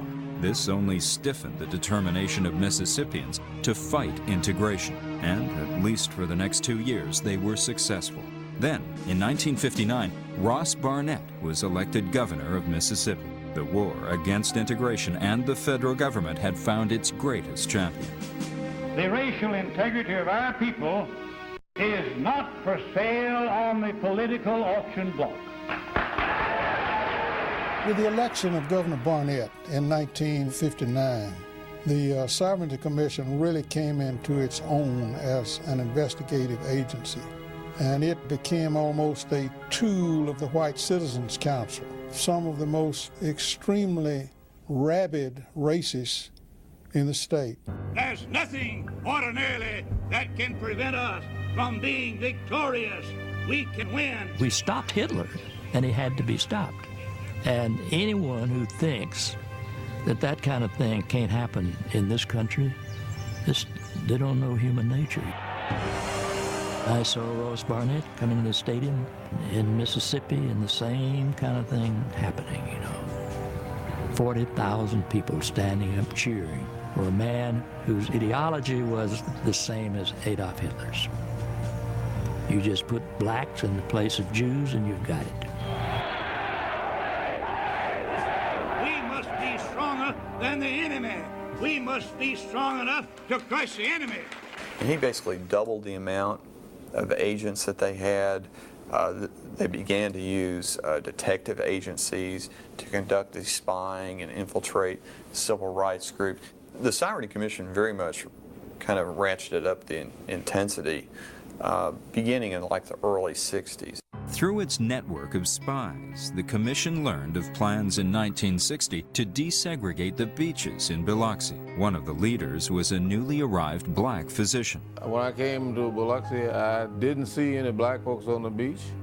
And my inquiry from local people said that, if you go down there, they'll spit on you and insult you and what have you. So I concluded that this was not dignified and unacceptable. The Sovereignty Commission sent one of their agents, a man named Zach Van Landingen, to talk to Dr. Mason. He asked me, how much of sand beach do you want? I said, every damn inch of it. And told him why. It flew in my face and violated my dignity. When Mason wouldn't back down, the Sovereignty Commission set out to destroy him, using the press to spread malicious rumors about his character and his medical practice. They actually got newspapers to print whatever propaganda that they wanted them to print, or in some cases they got them to actually kill stories that they were working on, which might make the civil rights activists look good. Soon, Dr. Mason was receiving death threats from the Ku Klux Klan. We had firebombing of homes, of cars, and harassments and telephone calls. It was difficult to tell the Citizen Council, who were prime movers in the Sovereignty Commission, from the Ku Klux Klan. The focal point for much of the tension here in Biloxi centers around the activities of a Dr. Gilbert Mason, a Negro physician who has been trying to lead his people down to the beaches to bathe. Mason persisted, and on April 24, 1960, he and fellow churchmen, friends, and a troop of black Boy Scouts tried to enter the ocean in Biloxi. Sovereignty Commission documents reveal that the Commission knew in advance that the local police would stand aside as a mob of nearly 400 whites viciously attacked them. And by the time we got there, they were waiting for us. And they set upon us with sticks, with lead pipes, with chains, baseball bats, and the black folks were beaten to the ground and blooded. Today it's rather deserted, but it was the scene of a tremendous free-for-all only a few days ago between Negroes and whites. The beach was pumped in with government money, and public taxes maintain it. This leads to the controversy wherein the Negroes feel that they have the same right as anyone else to use the beach. We plan to be felt, we plan to be heard, and we plan to act to secure the right to the beach. 3 years later, he led another wade-in. This time there was no violence, but 71 people, including Dr. Mason, were arrested and found guilty of trespassing. Mason appealed, but it would take 8 years of legal battles reaching all the way to the Supreme Court of the United States before he would finally win. I walked along Memorial Day and watched the black couples and the black children frolicking in the sand and wading in the water. I felt great about that. Although Dr. Mason finally prevailed, many others subjected to Sovereignty Commission intimidation did not. And not all of them were black. We must identify the traitors in our midst. We must eliminate the cowards from our front lines. Some of the worst victims were whites. Some of them were literally drummed out of the state as a result of the investigations by the Sovereignty Commission. Horace Germany was a Church of God preacher born and reared in Neshoba County, Mississippi, in a very, very rural area. And he wanted to come back to the state and build a school for, he wasn't even talking integration, for young black Church of God ministers. And the wrath came down on him. The Sovereignty Commission began investigating Reverend Germany in 1956. His first offense was inviting Negroes into his home for meals. The investigators go out to Horace Germany's farm and take the license plate of everyone who comes and goes there. The investigators would deliberately drop this information, you know, that all this race mixing out here. By 1959, the commission was secretly reading Germany's mail and had assigned an agent to shadow his house. There was a man who would drive by our house every day in a taxi, and he was like a spy. Apparently he was hired by the Sovereignty Commission, and he would come by and check on to see if any blacks were at our house. The next year, Governor Barnett sent his Attorney General to speak with Reverend Germany.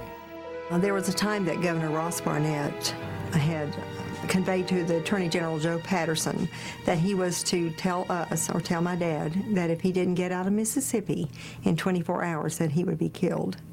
And it wasn't a veiled threat.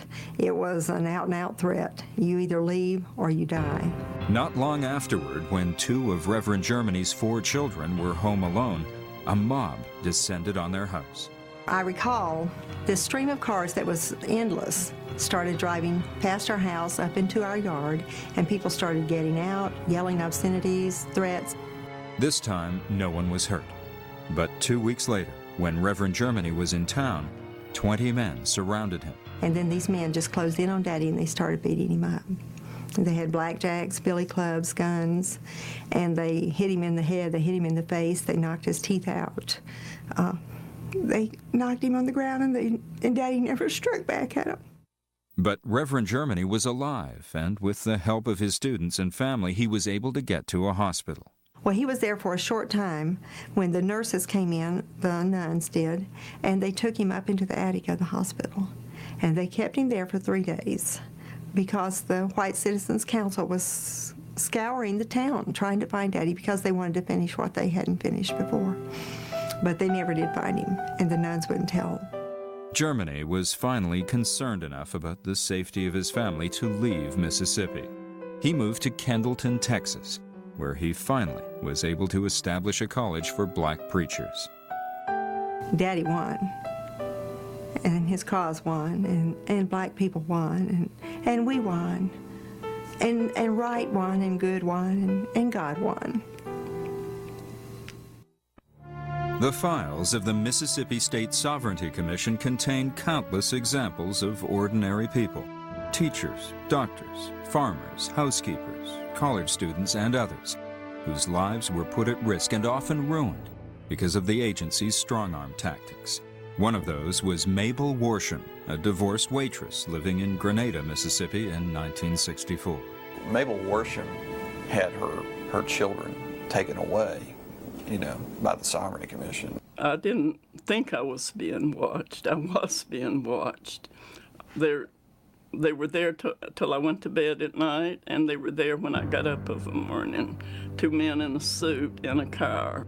Mabel Worsham's life was shattered when members of the Sovereignty Commission heard she'd given birth to a baby fathered by a black man. To them, that was the height of sin, so to speak, was interracial dating or marriage or sex. At the time, Worsham was fighting her ex-husband for custody of their 2 children. The local constable, Sheriff Suggs Ingram, and an agent sent by the Sovereignty Commission, Tom Scarborough, demanded to see her newborn baby. I knew Mr. Ingram, but I didn't know this man that was with him. He told me his name and he was from Jackson. I had to let them in or they would have kicked my door in, especially because Mr. Ingram was wearing guns. They examined the infant, wanting to know if he had mixed blood. They looked at his hair and they looked at his fingernails. They warned Worsham that if she didn't leave Grenada, she and her child might be found dead. I was afraid. When somebody threatens to kill you, and throw you in a river, chain you and throw you in the river, I think you'd be afraid too. I was afraid. I was afraid for me and I was afraid for my baby. 2 days after the interrogation, Worsham lost her custody fight for her 2 older children. In court when they took my 2 boys away, and I got up to talk, and the Judge Cofer, told me if I didn't sit down, he would have me arrested and put in jail right then. So I didn't get to say anything. Worsham left Mississippi with her newborn child. The sheriff and Agent Scarborough watched her go. The day that I left there, they sit there and watch me load my car, and they followed me to the city limits.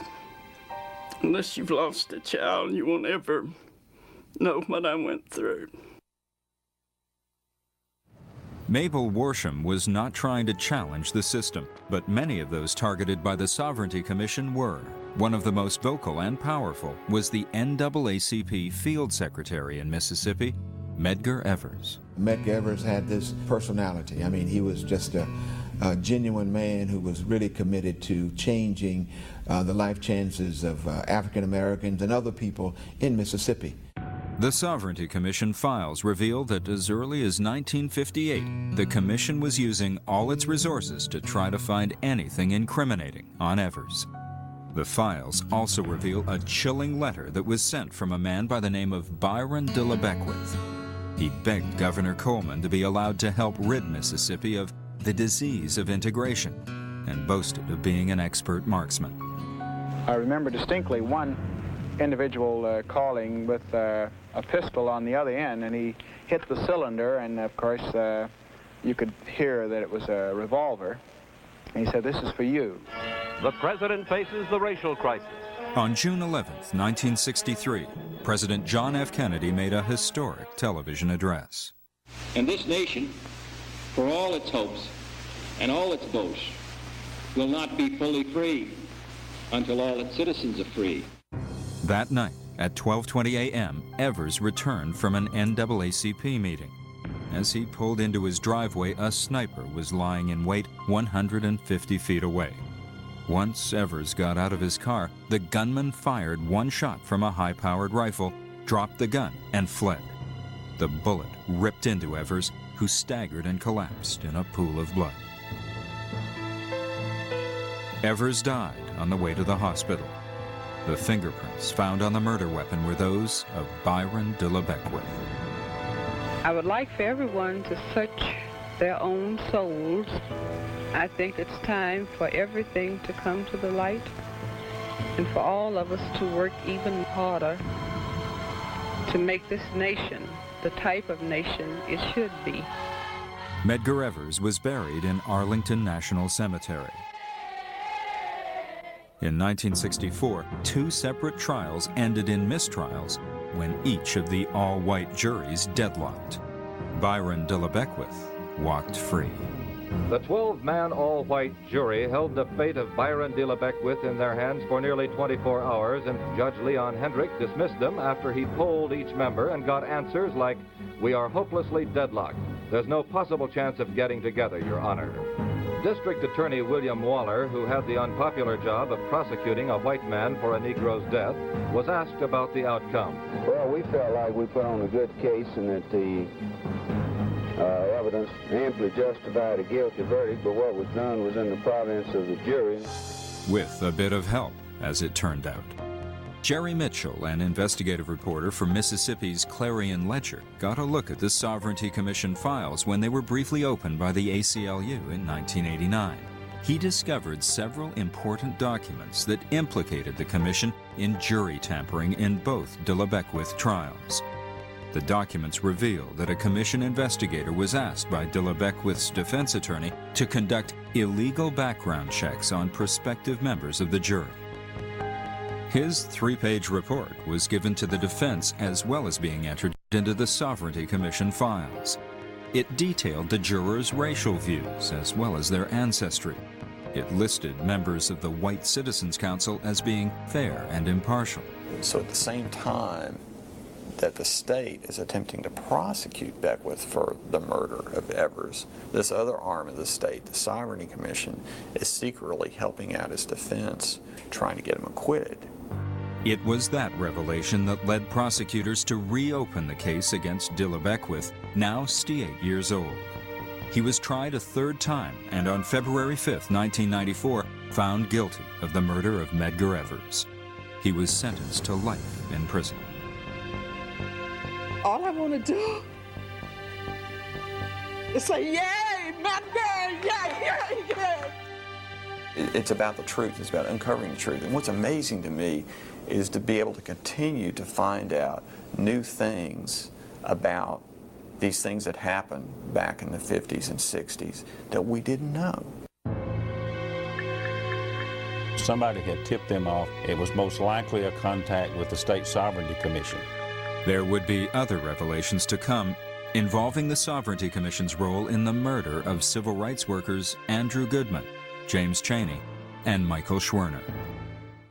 Let me have your attention, please. I'm calling on you to hold. Let me have your attention, please. I'm calling on you to hold.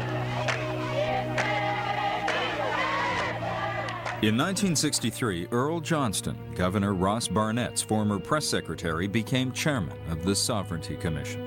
My job was to gather information about any people or any groups that had planned in any way marches or demonstrations or even seizures of property, so I could refer that information to the people who would want to know about it. My name is Mike Garrow. In June 1964, as part of a civil rights campaign known as Freedom Summer, scores of young activists from across the country and around the world invaded Mississippi to help register black voters. People should be expected to get beaten.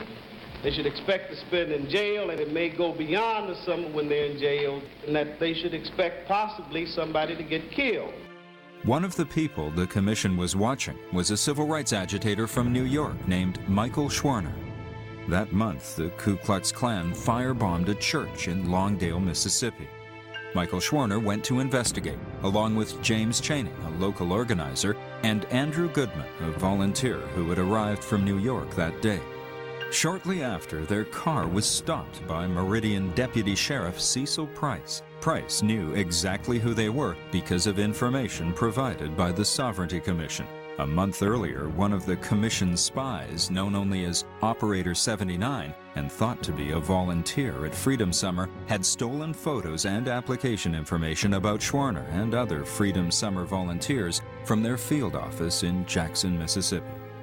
They were actively involved in spying on him. They were writing down, okay, here's what he's driving, here's how old he is, here's his date of birth, here's his license number, here's the license number on his car, and all this information was collected and then traded with the Meridian Police Department.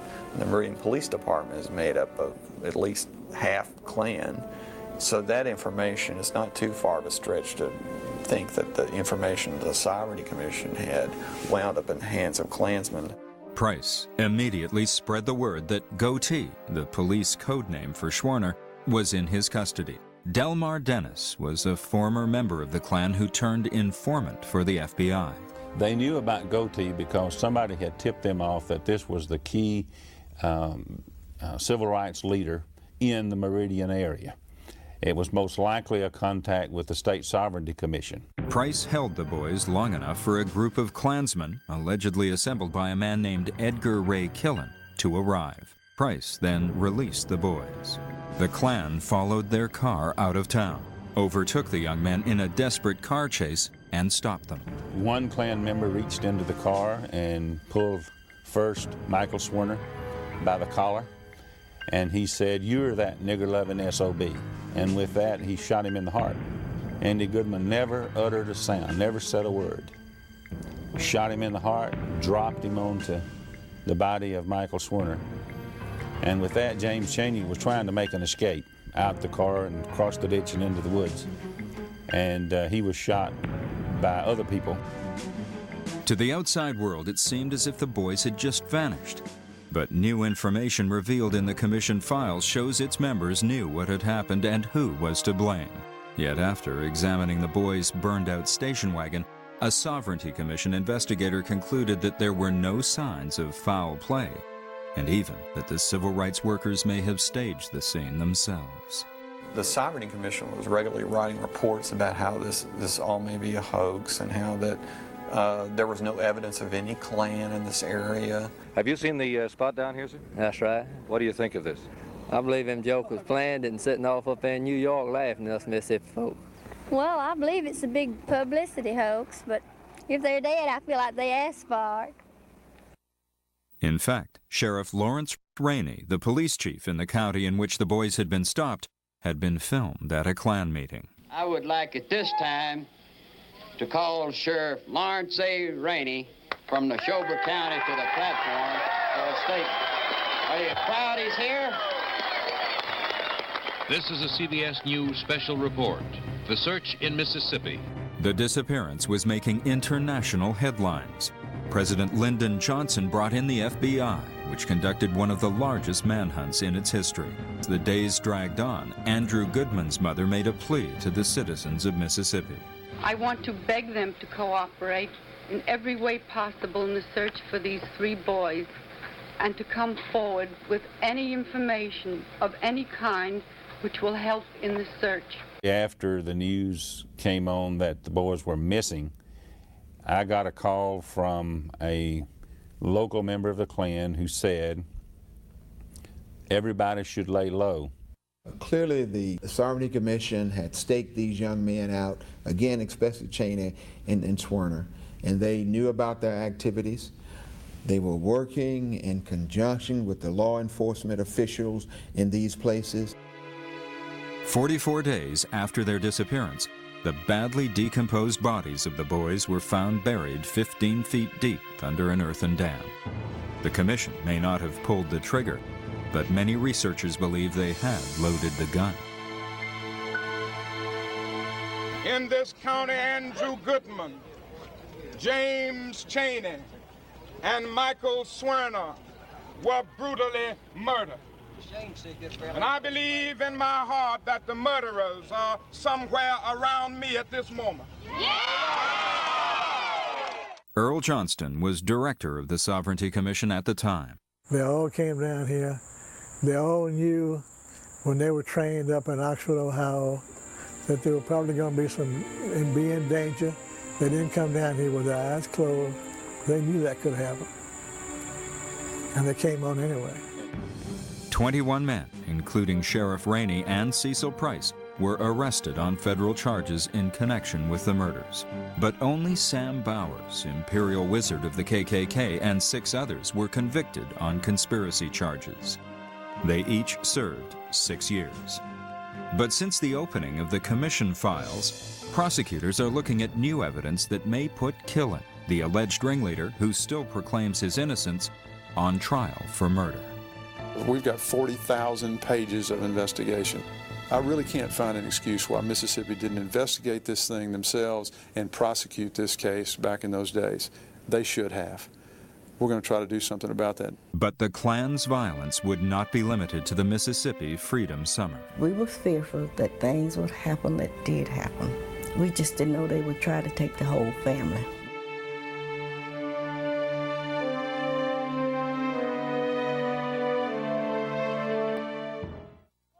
In 1964, in Mississippi alone, there were 80 beatings, 35 shootings, and 68 bombings or burnings of churches, businesses, and homes. Many of those under attack were being watched by the Mississippi State Sovereignty Commission. The Sovereignty Commission operated outside the legitimate bounds of legal investigative procedures, subjected many innocent people to an intrusion into their lives, into their private lives, indirectly in some instances contributing to their death. One of those people was farmer and store owner Vernon Damer. For 8 years, the commission put him on its target list of ringleaders and troublemakers. They got interested in Vernon Damer in the late 1950s. Vernon Damer is very much involved in the NAACP and civil rights activities, particularly voting rights. He wanted to make it possible so that black people will have a chance of earning a better living. Vernon was very successful, but he knew if we could ever get the black person to be able to register and vote, we would be able to select people who were controlling our lives. To Vernon Damer, the right to vote was sacred, but in Mississippi, it could also be dangerous. And he would go take anybody that he could get to register. He would take them in our car.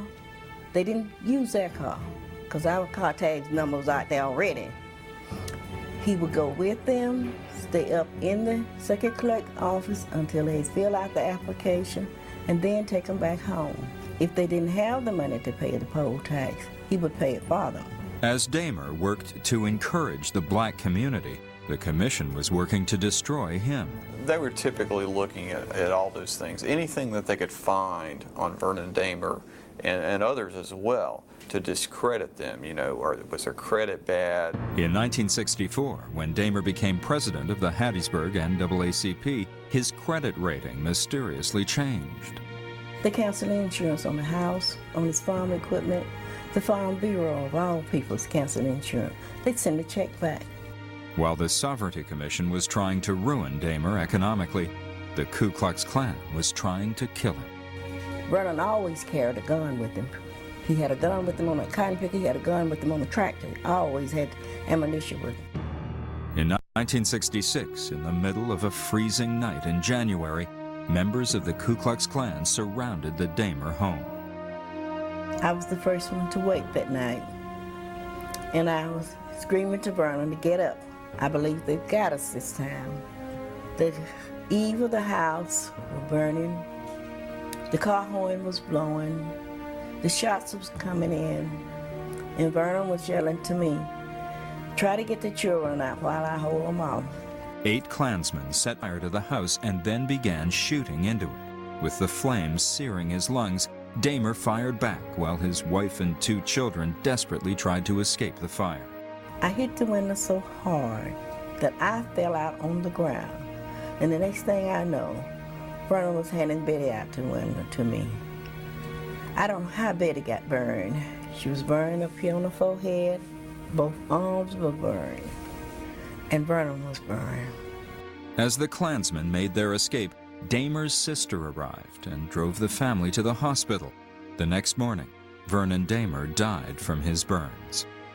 His 4 older sons, all of them in the military, arrived at the ruins of what was once their home to comfort their mother and to attend their father's funeral.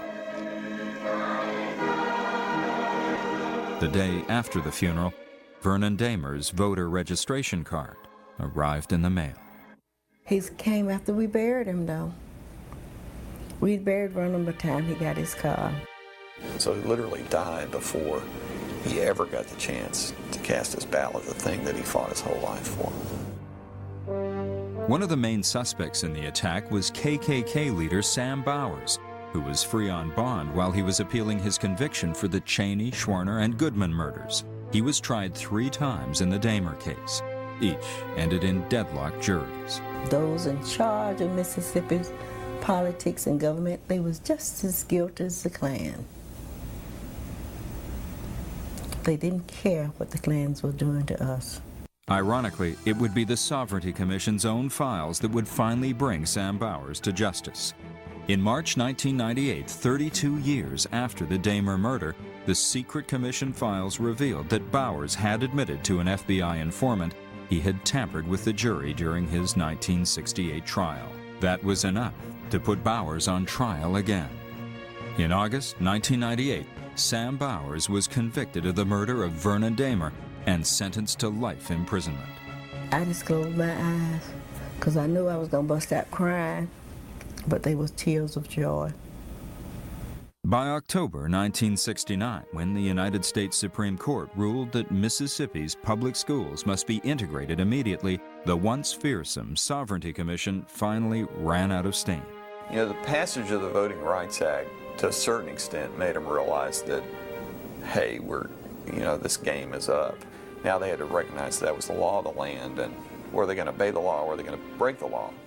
When Governor Waller was elected governor in 1971, I was elected lieutenant governor the same year.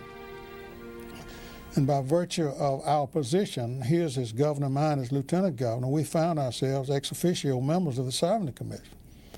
By this time, the Sovereignty Commission was a fairly weak and inconsequential agency, but it still had a staff of agents and investigators. In 1973, Waller vetoed the budget for the Sovereignty Commission, effectively shutting it down. Yet the Commission's files remained available for use by the state legislature and other state officials. In January 1977, a bill to repeal the act that established the Commission and destroy its files was introduced. But William Winter, now governor, opposed the planned destruction. Well, they represented a chapter in our history, a dark chapter, but one that I felt needed to be preserved. We learned some very harsh lessons. We learned, in the first place, we were on the wrong side.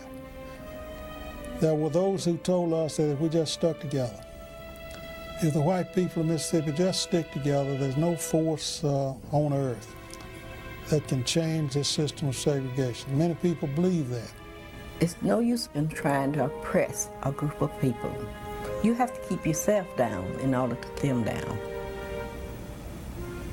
Somehow or another, they would get strict to rise up against you. And that's what we did in the 60s. We rose up against them. And we won the battle.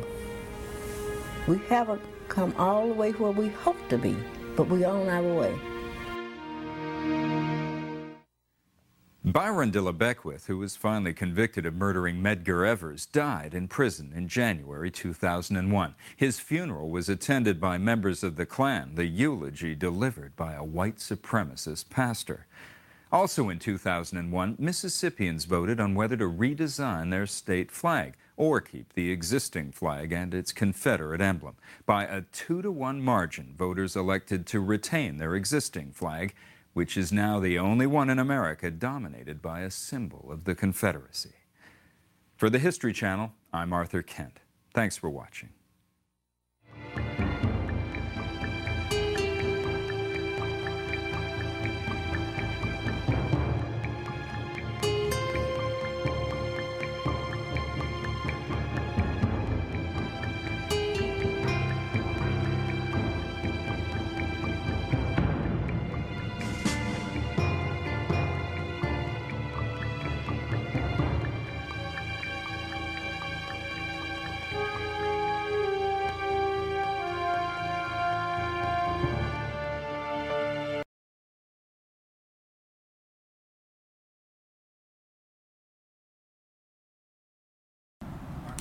Camera roll 3088, sound roll 341. Phil, can you describe to me the circumstances under which you began working for the FBI? How old you were? It was in probably 1967. I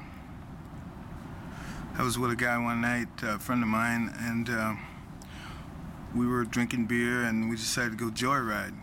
And we jumped in a car and stole it. And we were driving around the city of Chicago for 45 minutes and decided to leave the state to go visit a relative in another state. And we had an accident out of state.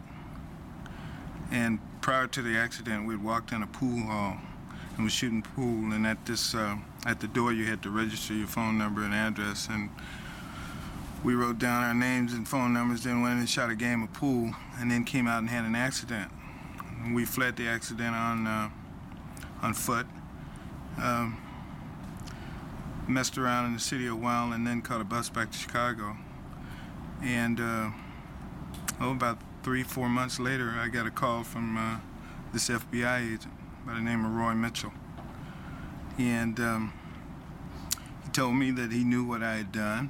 And we went around a couple of times, and he said something like, well, you know, there's no need in you trying to bullshit me. I know you did it, but it's no big thing. He said, I'm sure we can work it out.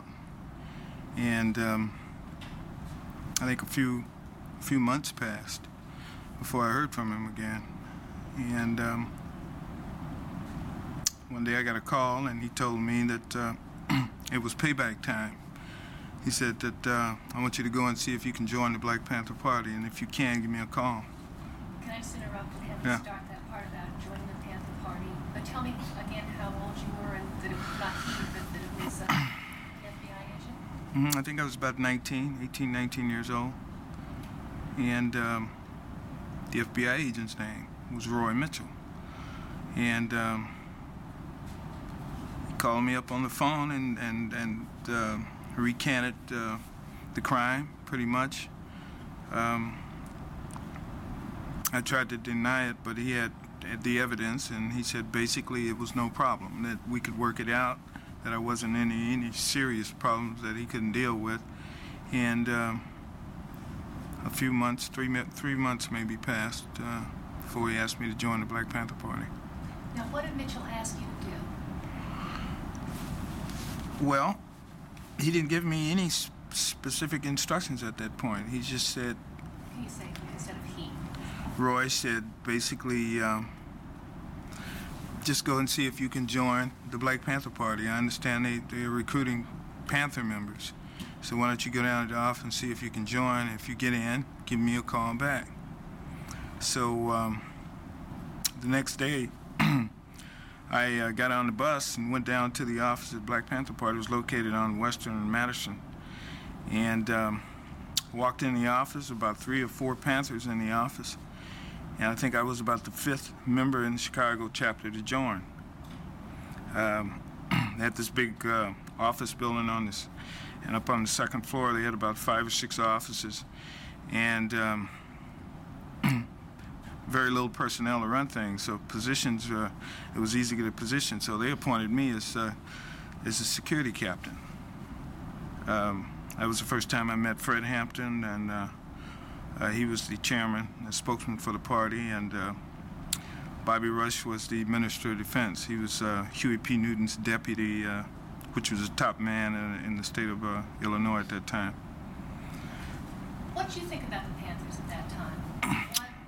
What framework did you understand them in? What did you thought about the civil rights movement? How did they fit into your understanding of politics I grew up in a middle-class neighborhood, and I had very little idea of I was apolitical. The Panthers I had heard of only from a recent article, I think, that had occurred in the paper. Huey P. Newton had just been in a shootout with the Oakland Police Department, and one of them had died, and there was a lot of press about that. But prior to the articles I had read about Huey P. Newton, I knew nothing of the Black Panther Party. In fact, the day I joined, I was pretty sure it was just another gang, not unlike the Black Stone Rangers or the Cobras or something. I had no idea of anything about their politics. What did you begin to learn as you did join, and what kind of information were you able to give back to Mitchell? Well, almost immediately after I joined the Panthers, probably within 10 days, I began to realize that the Black Panther Party was a little bit more sophisticated than a gang. The orientation process, the attention they gave to the political climate around the country had me going there for a while. And at one point, well, And also, if you can look at me. yeah, okay.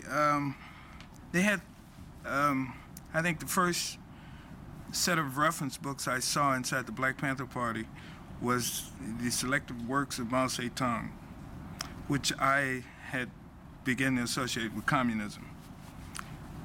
And it wasn't too long thereafter that I started seeing books like the Manifesto, the Communist Manifesto of Karl Marx, and then the collected works of Lenin. And every night after the office would close, the Panthers would sit down and they would study these books. We'd go to political orientation. We would read certain paragraphs, and then Fred Hampton and Rush would explain to us, the new membership, basically what it meant and what was happening, and they drew parallels to what was going on in the past revolutions in the various countries, like, for instance, China or Russia, and it was drawing parallels to what was going on in the current political scene within the United States. So they were drawing associations between the revolutions in the communist countries, as I understood it, as to what was happening in the United States, and so I understood them to be a little bit more sophisticated than a gang. I expected that it would be weapons and we would be out there doing turf battles with the local gang members, but they weren't about that at all. They were into the political scene, the war in Vietnam, Richard Nixon, and specifically freeing Huey. Yeah, that was the thing. Now, you would, I assume, report this information back to Mitchell. Did he have a response? Did he react to this? Well, initially, Agent Mitchell requested very little information from me. It was a one-way street for probably about 6 months. I think he was, in every meeting that I had with him, he listened more than he asked questions. The typical meeting would be, okay, what are they doing today? And then I would just tell him what was going on around the office in general conversation. He said, okay, and what are you doing? And then I'd tell him what I was doing, and then he'd make mental notes. Sometimes he took shorthand notes, and then we'd depart.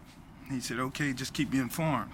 And so we had a very loose relationship at that point because the Panthers weren't too active militarily, okay? They were politically organizing at that point. They were recruiting.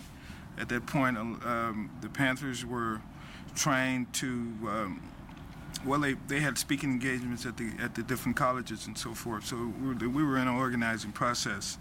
And there was very little criminal activity, as I could determine what was going on. Very little to report to the FBI, in my mind, you know, because I felt like since the FBI was an investigative body investigating federal crimes, that crimes were what they were looking at.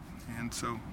Tell me a little bit about how you felt about working for the FBI. What motivated you, and what you thought what ends you thought you were serving? Well, in my community, the policemen were, I mean, it was the quickest way to gain respect. I mean, I think I grew up wanting to be a policeman, admiring and respecting policemen, although I always thought it was outside of my reach. My neighborhood was not unlike most people that grow up in Chicago. Most young people, we were very mischievous and did a lot of juvenile type, petty criminal type things, but stealing a car and all of a sudden having the FBI, having a case with the FBI that thought of really going to jail got my attention. And so when he asked me to join the Black Panther Party, and he used terms, he never used the word informant. He always said, you're working for me. And I associated him as the FBI. So all of a sudden, I was working for the FBI, which in my mind at that point I associated with being an FBI agent. So I felt good about it. I felt like I was working undercover for the FBI, doing something good for the finest police organization in America. And so I was pretty proud. Yeah, great. Change your max Okay. 3089. Camera roll number 3089. Did you ever think, or did Mitchell ever try to convince you that the Black Panthers were a threat to national security? How do you understand what the FBI's interest was in Washington? Well, I think Mitchell, the relationship between I and Mitchell concentrated on the local activities. We talked very little about what was going on nationally early on in the game. Later on, when Bobby Seale and the guys would come to town, it took on a national scope. But right then and there, we were concentrated on the local chapter. And later on, I understood that his thinking in that regard, he wanted me to build up some credibility within the Black Panther Party.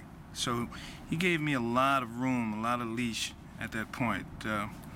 He let me become a Panther before I became a FBI informant. I mean, I didn't go right in rifling draws.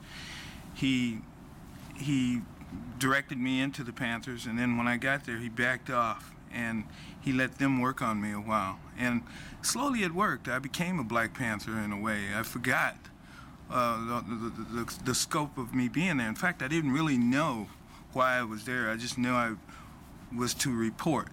But I really didn't have anything to report early on in the game, so I concentrated mainly on Panther duties. I lived the life of a Panther. Tell me about that. How did you, what was the work that you did, and how did you rise up through the ranks of the party? Well, mainly from day one, we had very little personnel and a lot of spots to fill. There were a lot of activity, a lot of things to do. And so naming positions at that point and filling those positions were really the leadership's responsibility at that point. And because of my knowledge of electronics and, I was just a handyman basically around the office, and we had this office building that they felt like wasn't too secure. I started working right away to secure the building, and in that regard I fell right into the security position. And it got more sophisticated as donations started to flow.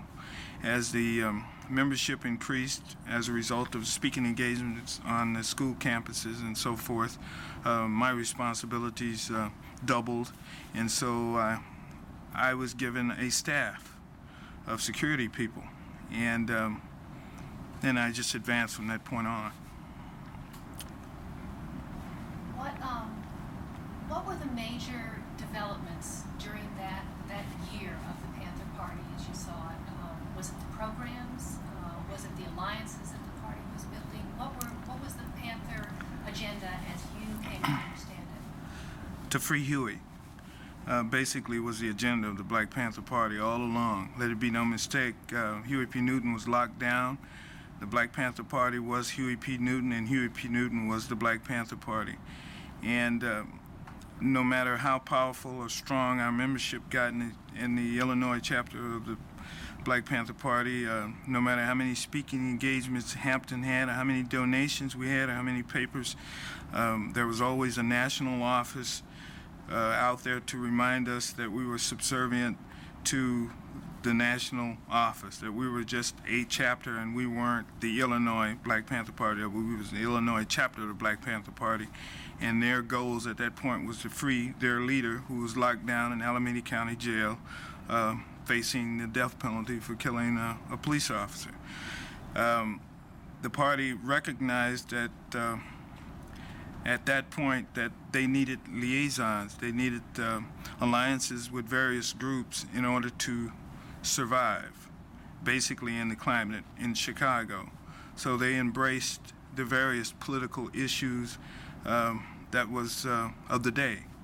They got involved in all types of causes, mainly to fortify their position and to free their leader, Huey P. Newton. And he was effectively running the Black Panther Party from inside of the jails. Most of our political direction was mandated, came out through his lawyers, and was passed on nationally through the chapters. It was Huey Speaks. Yes. Stop him down. Mark it, please. Okay. You tell me about how things changed as the as Well, I said from February 1969, the activities within the party was high speed. We were in our bloom. We had about 500 members. We were selling probably about 25,000 newspapers in the city of Chicago every week, of the Panther newspaper, that is. We had various members of our party, of the Black Panther Party, going to the colleges all over the state, speaking engagements. Donations were coming in to the tune of about $1,500, $2,000 a day. But at the same time, the Chicago police had stepped up their activities also. A lot of the members were being arrested on petty charges. So the money we were bringing in on the one hand in donations, money that came through the mail anonymously, blank checks and money orders, was going right out in bail money. So it was intense.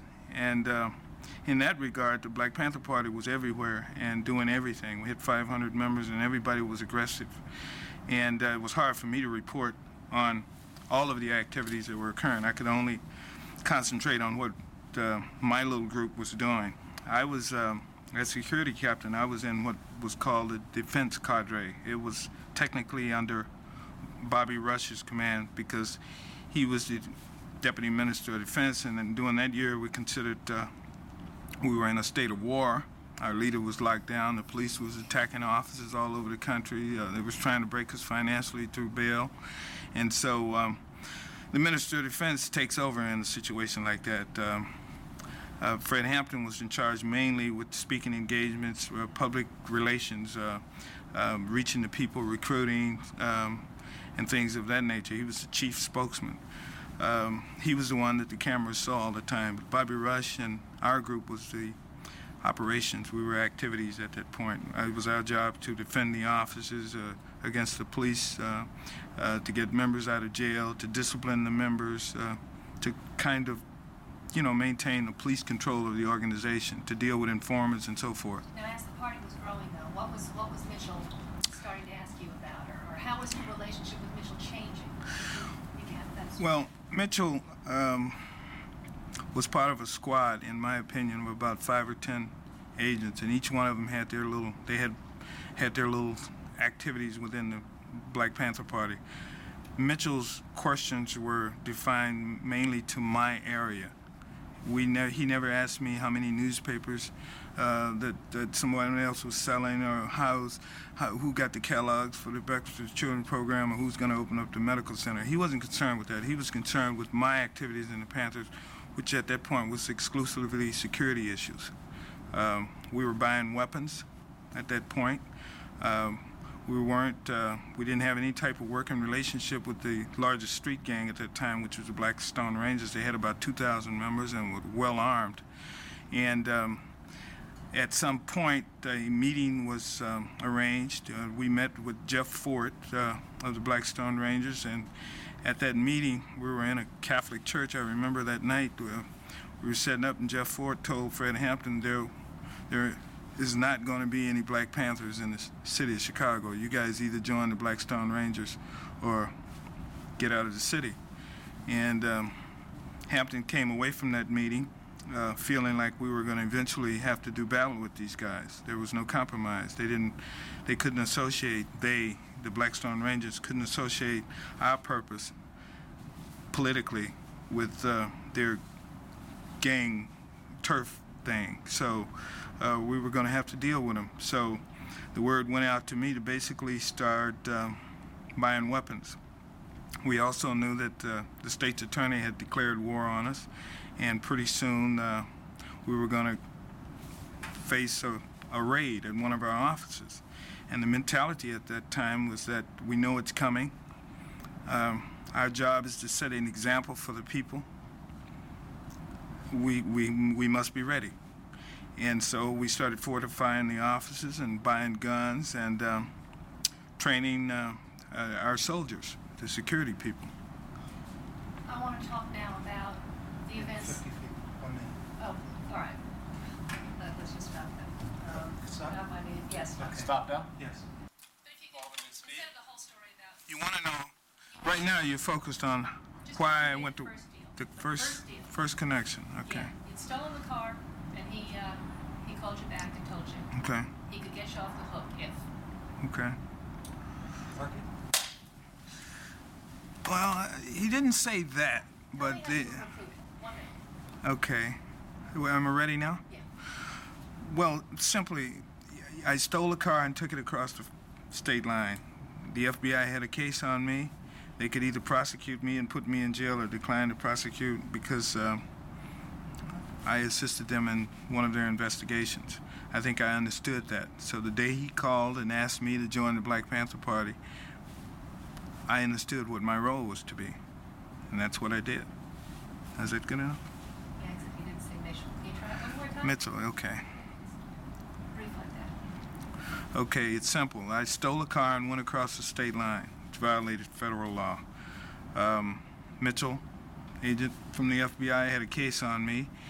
He had a choice of either prosecuting me and sending me to jail or declining to prosecute as a result of me aiding him in another case. And I decided to take the latter. When he asked me to join the Black Panther Party, I did so, and I understood what my role was to be. We didn't quite catch it, I think, but I mean, That's a we roll. can do it again. Well, we can do it again. Tell me about a typical meeting, and tell me again if Mitchell's an FBI agent. 'Cause Well, a typical meeting between my FBI contact, Mitchell,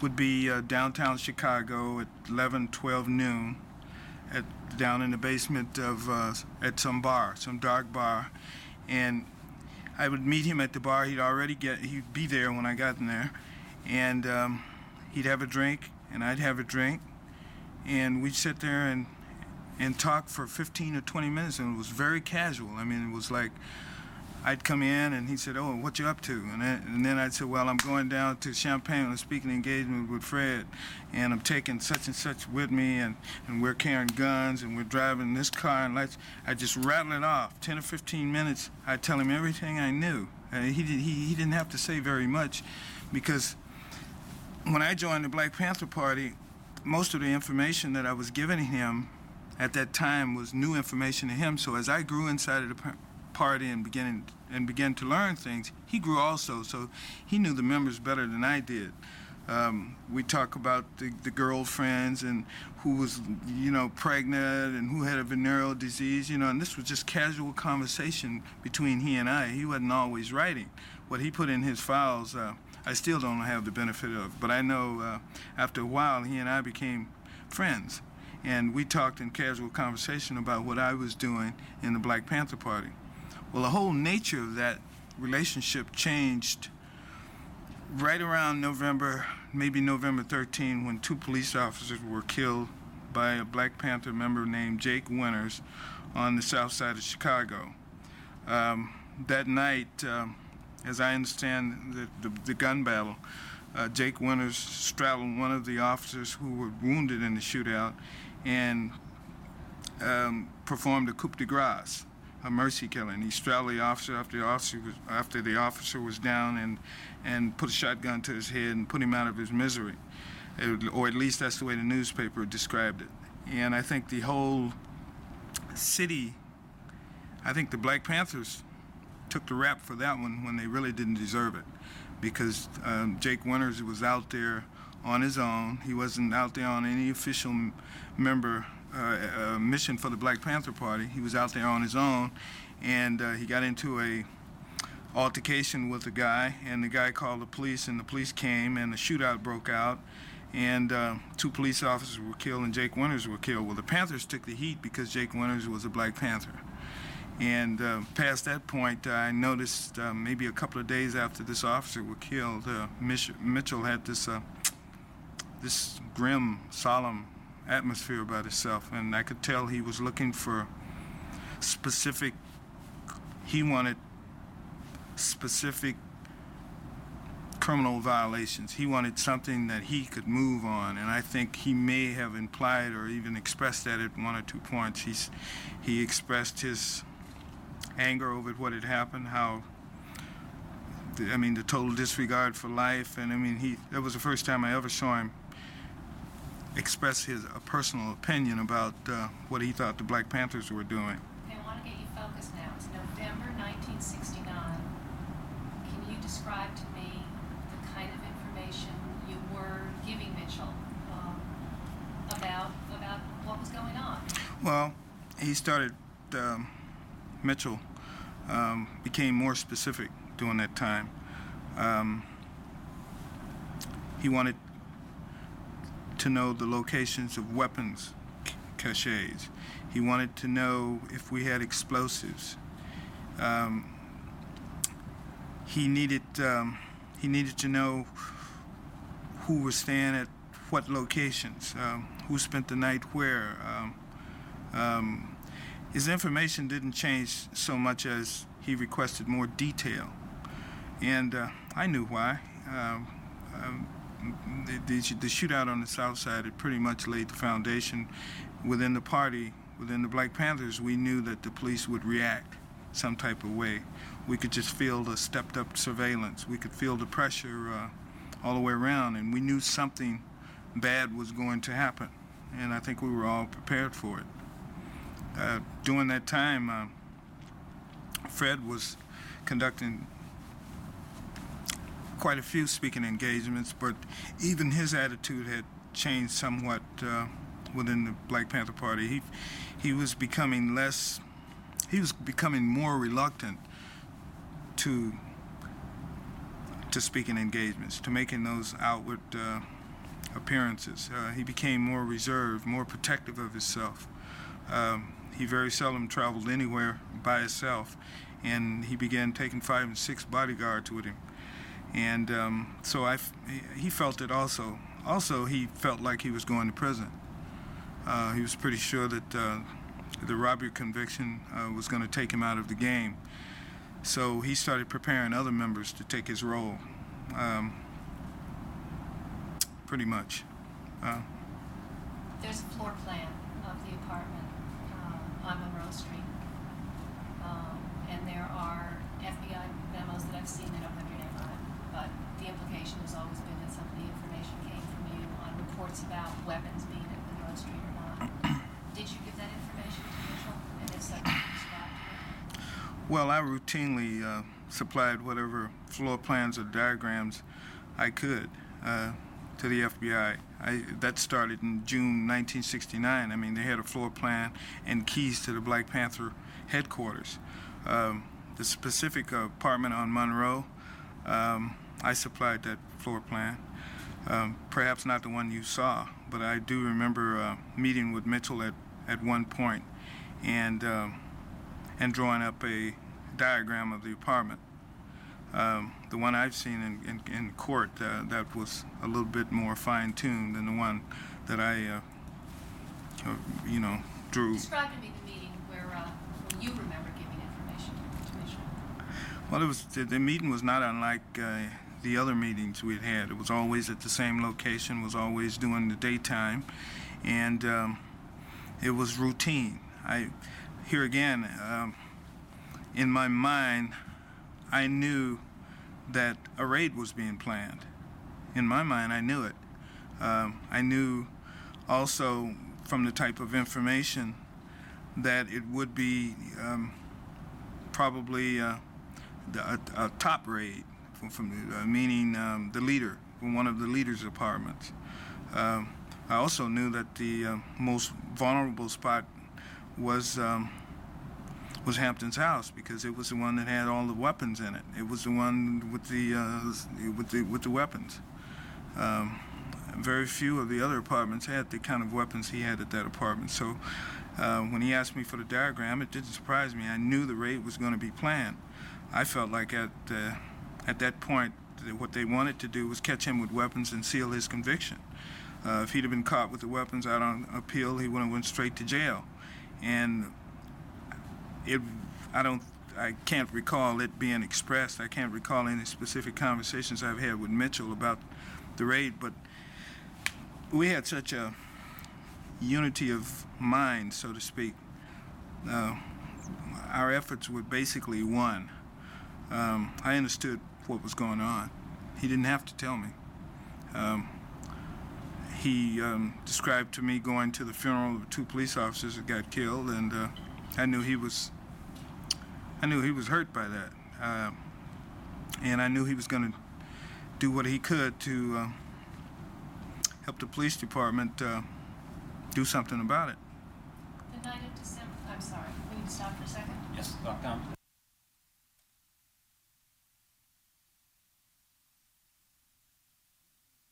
How were you paid and how much were you paid? Generally, I was paid in cash, and normal amounts would have ranged from $300 to $500, depending on my needs. If I requested a specific amount, I knew that I could get it. But the payments were very infrequent. I mean, Agent Mitchell determined early on in the game that spending money was the quickest way to blow your cover. Also, I was living in the Panther environment. I was living in a Panther house, which they called a crib. I was eating with them and sleeping with them, and I was with them 24 hours a day, so I had very little need for money.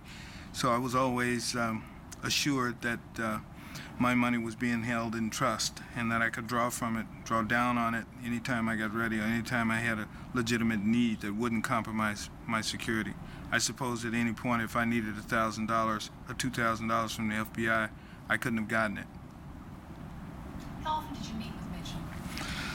Depending on my travel schedule, and later on within the Black Panther Party, I was traveling around a lot as a bodyguard to Hampton and so forth, and everywhere he went, I went. So the meetings became infrequent as the activities picked up. Normally once a week. In the fall of 1969, it had gotten down to about once a week. And past that point, it was just telephonic contact. Yes. That's rolled out? Yes. Marky? Talk me through the events of the evening of December the 3rd, what you did, where you were. December 3rd. It was cold that day. It was really a slow day. We were at the office. Hampton was there, Rush was there, the general staff was there. It wasn't too much activity going on streetwise because the weather was so cold. It's a melancholy kind of day. It just came and went. Got down to the evening. We all decided to walk the block from the office to Hampton's house and eat dinner. The women were cooking dinner, a big dinner, I think we had chili and a big pot of spaghetti, and most of us that had labored at the office were looking forward to just going over there and eating dinner and reading and just being together. It was just a slow day. It was the last day it was the last type of day that we'd think that anything was going to happen. It was just too quiet. Nothing was happening. Totally off guard. There are conflicting autopsy reports that Fred Hampton may or may not have been drugged. There are stories about whether or not you brought Fred Hampton food or drink. Do you have any information about whether he was drugged? Fred Hampton drugged. I've never known Fred. I knew him for about 16 months. I've been with him in a lot of different situations. We've been in hotels together. We've been out, he and I alone in the car. I've never known Fred to take drugs. And to take it a step further, Fred would not tolerate anyone even smoking marijuana around him. And I don't think any of us in the hierarchy of the Black Panther Party would dare get drunk or drink. So alcohols and drugs were a no-no. As far as the rumors that he was drugged that night, unless he was on some type of medication, I think it was just rhetoric. like it was fabricated. As far as the insinuation that myself or someone else in the house would have drugged Fred Hampton, I don't buy it. It was just no way. Fred was the type of person that you didn't have to drug anyway. Fred was always tired. He could get in a car and we couldn't ride 2 blocks without him dozing off. I mean, he was a high energy person that ran on very little fuel, and wherever he sat down, he was well rested. I've never believed that.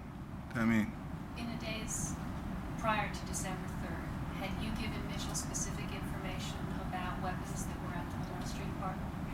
Well, I can recall we had a couple of conversations, but where I told him basically what was in various apartments, and the apartment on Monroe was not unlike the office and so forth. He had a running knowledge pretty much of where the weapons were, what weapons were there, and so forth. I can recall probably around the second or third verifying that certain weapons were steel as previously reported. Yeah, I can recall having a conversation or two about weapons.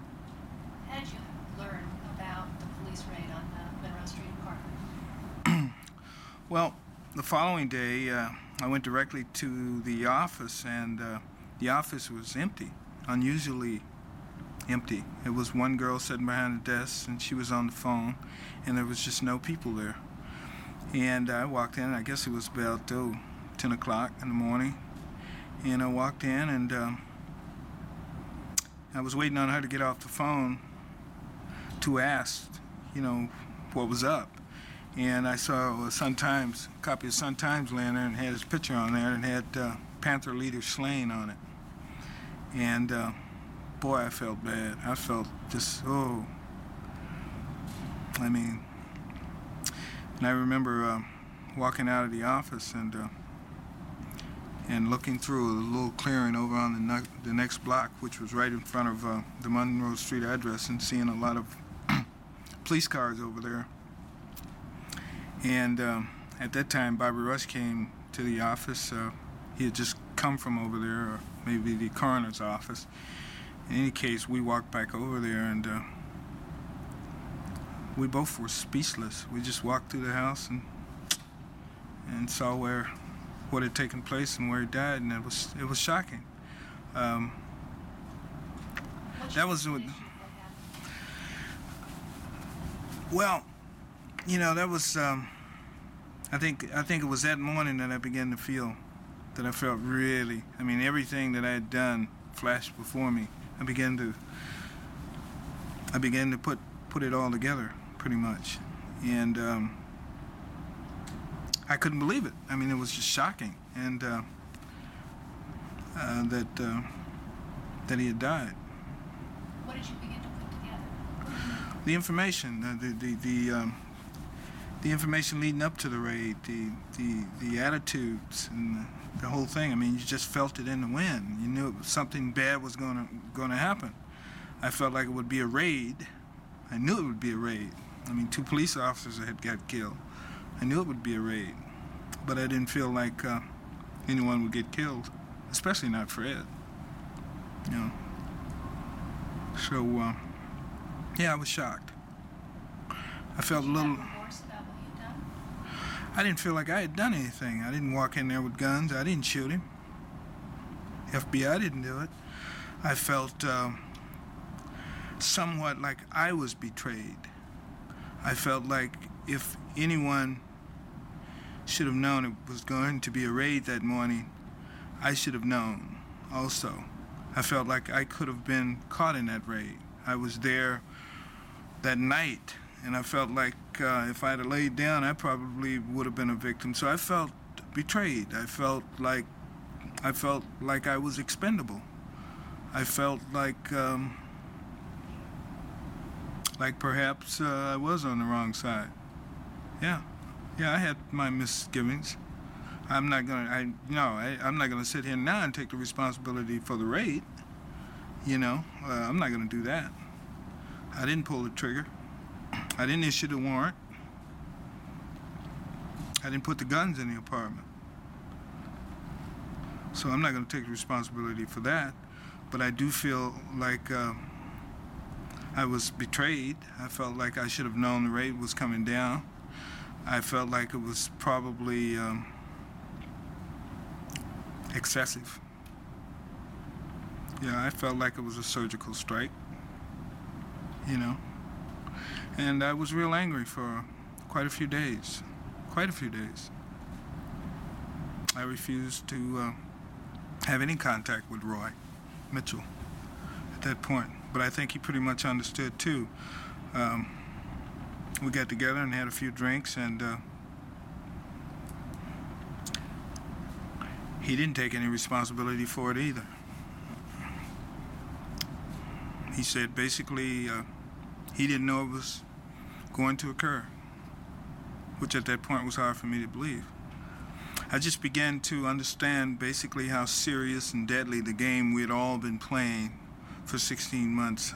The reality of what we were doing just came to bear on us that morning. I think the membership was automatically decreased by 300 members that never showed up again when that happened. I think that all of our enemies, all of the Black Panther Party's enemies came out of the woodwork to capitalize on the situation. Bobby Rush was angry for quite a few days about all of the national leaders that showed up to lend support to the Black Panthers, who wouldn't sit down and have a conference with him early in the game. All of those people that showed up at Freddie Hampton's funeral and looked over his coffin didn't give him 10 minutes of their time when he was alive. Yes, stop now. Marking, please. My recruitment by the FBI was very efficient, very simple, really. I'd stolen a car and went joyriding over the state limit, and they had a potential case against me, and I was looking for an opportunity to work it off. And a couple of months later, that opportunity came when FBI agent Roy Mitchell asked me to go down to the local office of the Black Panther Party and try to gain membership. I did so and became a member of the Black Panther Party. Were you aware specifically through Mitchell of a program called COINTELPRO, the counterintelligence program? At the time, no.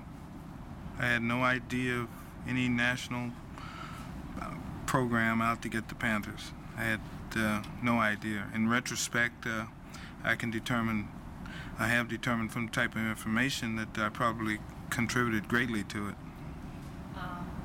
You told a story before, and I'd just like to have you repeat it, about Mitchell telling you that he had other agents give him information and how they made, you know how you were being checked out. Well, I think early on in the game, he let me know that the information, most of the information that I was supplying him was information he had already, or had been developed by his squad already. He kind of indicated that the information I was supplying was being cross-referenced with other informants. So I always felt like it was best to tell the truth in talking to him because he had his own methods. It was very little information that I gave him that he seemed surprised of, okay? I just assume the FBI is not the FBI for nothing, you know. Once again, I want to ask you about your feelings when you learned about the raid, Fred Hampton's death, or walking to the apartment with Bobby Rush. I can't do it again. I just can't. It won't jail. That's cut. Okay, I listened before. You went to the office that morning, and you saw the headline, and then it hit you. Well, it didn't really hit me then. It hit me after I walked into that house. It was cold, and it was blood everywhere, and it was holes in the wall, and then I was, I just began to realize that the information that I supplied leading up to that moment facilitated that raid. I knew that indirectly I had contributed, and I felt it, and I felt bad about it. And then I got mad. You know, I had, and then I had to conceal those feelings, which made it worse. I couldn't say anything. I just had to continue to play the role. And I think it was at that point that I lost something. I lost something. I mean, everything that I thought we were doing to fight crime had a different message after that. You know, it was a blow. That's the best I can do with that one. Cut.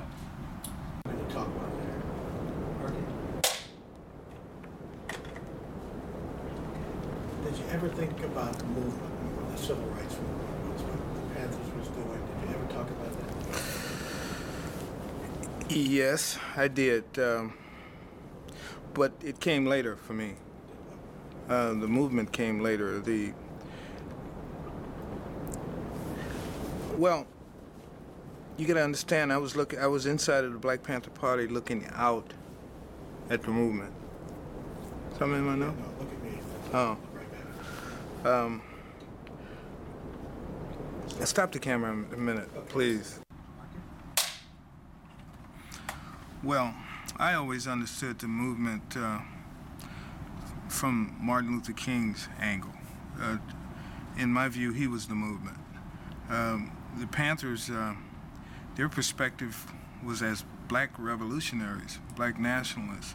They really didn't want this government. They wanted to overthrow this government. They wanted to embarrass this government. They wanted to punch holes in the system. They wanted to investigate and illustrate its shortcomings. That was their purpose. They were a vanguard.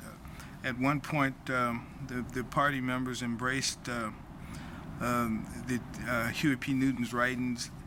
It was a theory of revolutionary suicide. They felt like their job was to get out there and basically die to set an example. They were sacrificial lambs, okay, for the people. That was their position. It was a phase. They were not really in the mainstream civil rights movement, in my opinion. Tell me what you thought about Fred Hampton as a human being.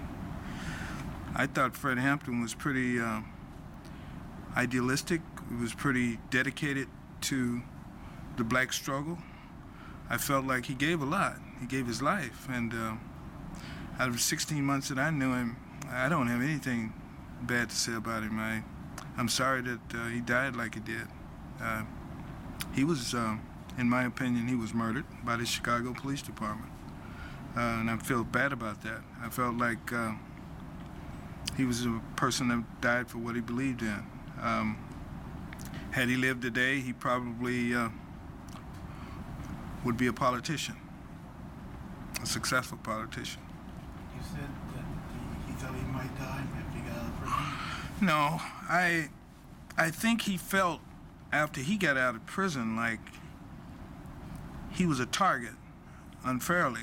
I think he felt like he was going to jail for 5 years and nobody else was. And all he had done was basically gave speaking engagements. So I think he felt used.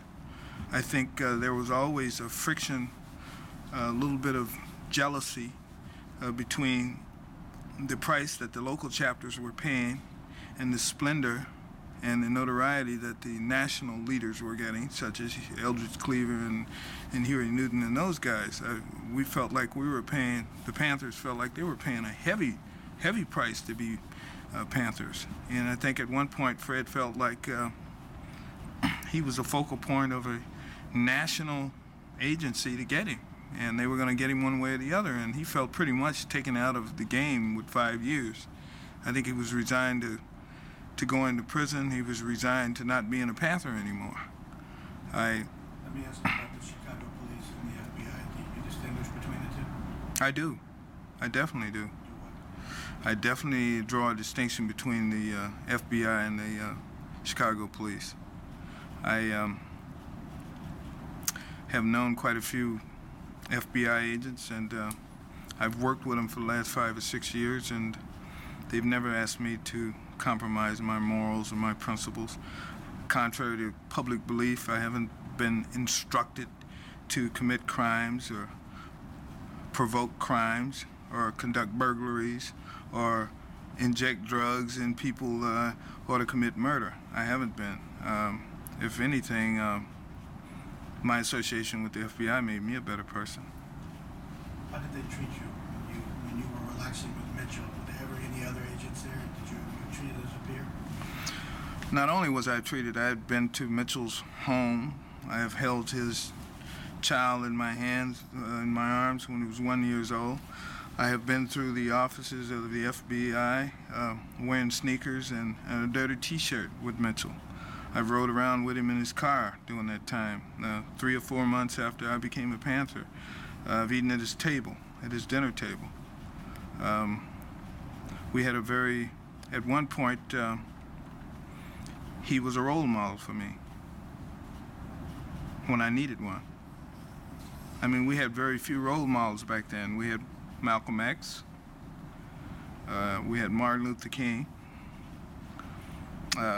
we had Muhammad Ali, and I had an FBI agent. Do you want to be a policeman? Not anymore, no, not a policeman, no. I've never wanted to be a policeman. The FBI, I think, are much more efficient, much more effective organization than the policeman, yeah. Chicago police are one thing. The FBI is another. Yeah, I see a distinction. Stop the typist. Do you think there was a loss? Was there a loss?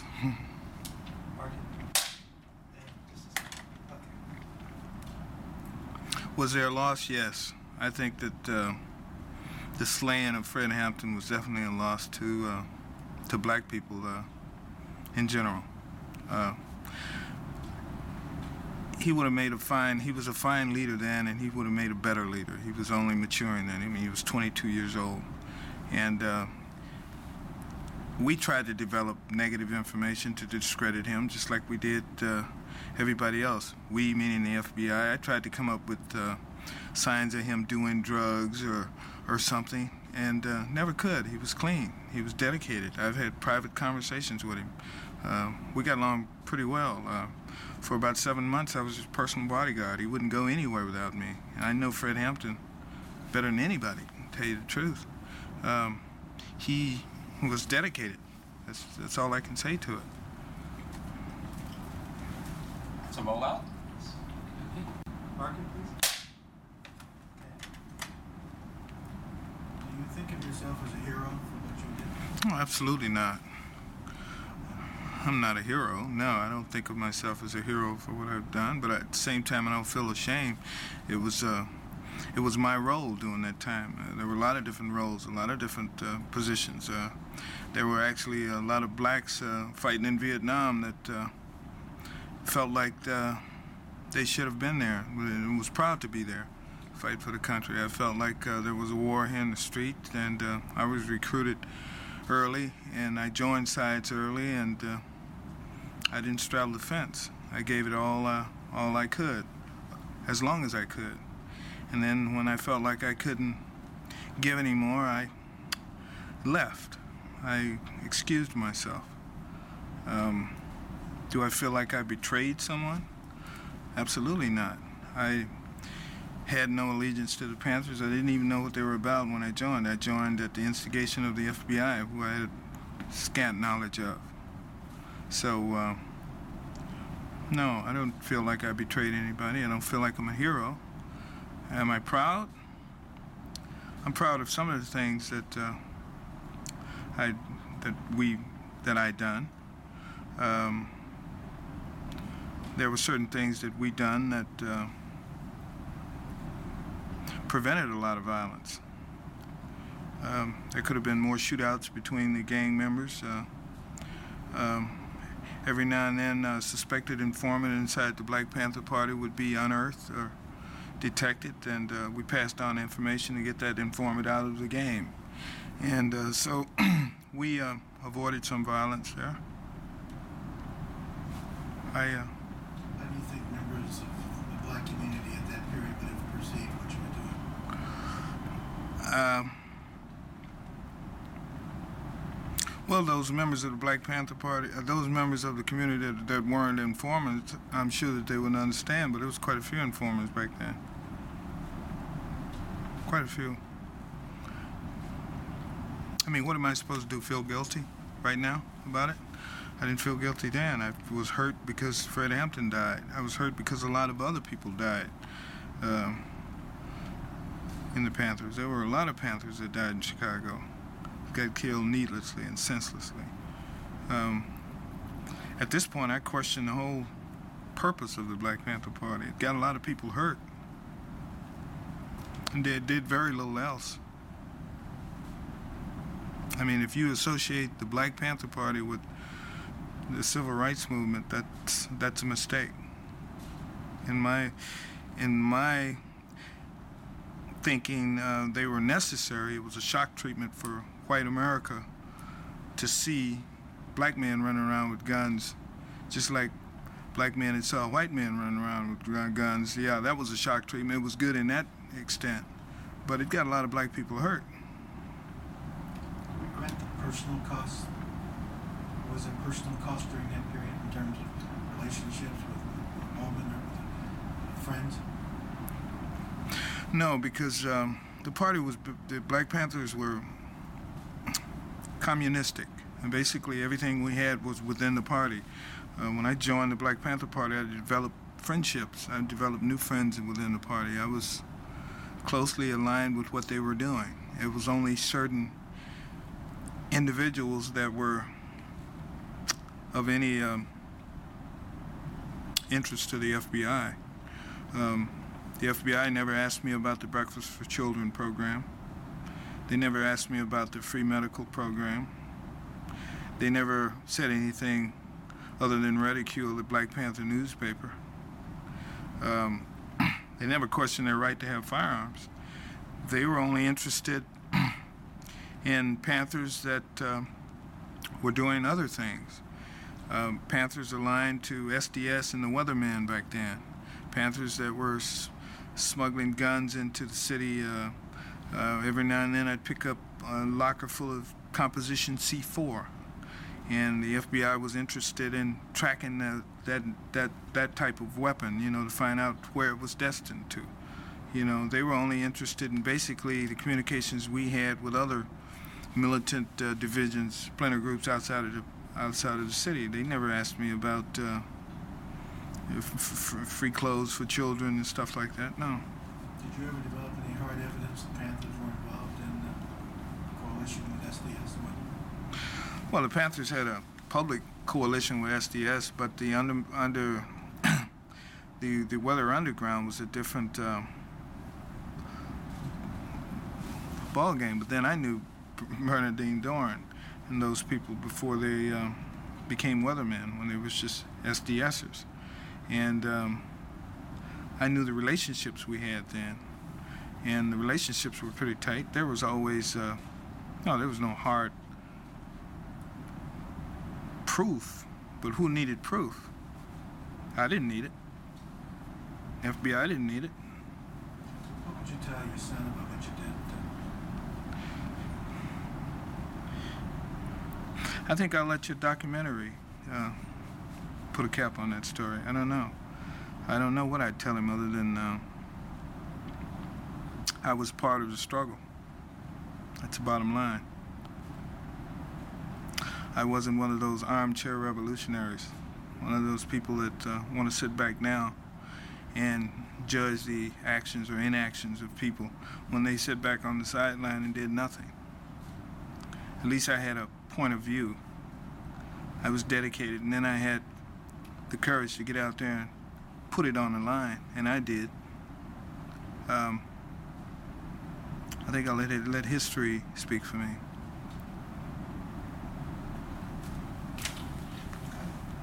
Knock him down. Oh, yeah. It was only when you walk back in. Yeah. Were the Chicago police gonna raid you? No. We wasn't worried about the Chicago police raiding us. Like I said, we had guns. They knew we had guns. We'd had guns ever since we were there in the office. And nobody expected Chicago police just to blatantly come up in there. And sure, if we were to shoot out the window or something, or somebody run up in there and they're in hot pursuit, yeah. But we didn't expect the police department to come at 4 o'clock in the morning and raid the apartment. I mean, they knew guns were there. Hampton was out on appeal, and I think they were suspecting that he would probably try to flee the state or something. So they had cars on him constantly. I mean, he was tailed constantly. But like I said, it was a game. It was a game we were playing. The leather jackets, the beret, the military format, the guns, it was all to impress the people, really. We never intended to take on the police department to overthrow the government. The Black Panthers wasn't all about that. It was rhetoric. It was, like I said, it was shock treatment for white America. Well, I knew that it was kind of serious.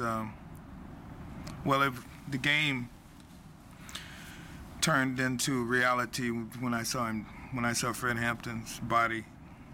Yeah. When I walked through that house and saw those bullet holes and that blood laying on his mattress, yeah, it hit home then. I knew we were in the real world, and that there were people out there that was going to kill us. That was the bottom line. It was real. But before that time, it was, you know, we used to walk around packed. I mean, I carried 2 guns every day for 7, 8 months. We used to walk in the University of Illinois Circle campus, man, on a speaking engagement at 2 o'clock in the evening.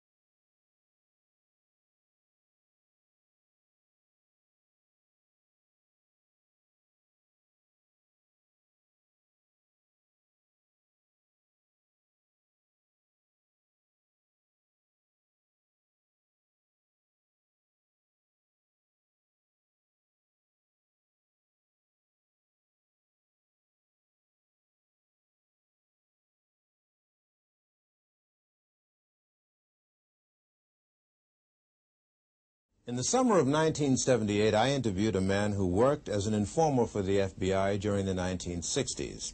His name is Dothard Perry, also known as Ed Riggs, also known as Bill Perry, also known as Othello. How were you paid? The pay was always in cash. Cash, and you would sign a card. It would go like this. A rendezvous or a drop-off point would be picked out either by yourself or the agent. You would meet the agent there. Usually it would be in a vehicle. You get in the vehicle, he would hand you the money. He would tell you first to count the money. He would tell you the amount while you counted it. If the amount was there, he would then bring out a card. On that card would be for the week of such and such. In other words, the week was dated. So-and-so has been paid the amount of. Then you would sign the card, and then the agent would sign the card. The reason for this is that if all of a sudden the IRS became very interested about where you were getting all this extra money from, you could always tell them to go back to the Bureau, and the Bureau would have your cards on file. I see.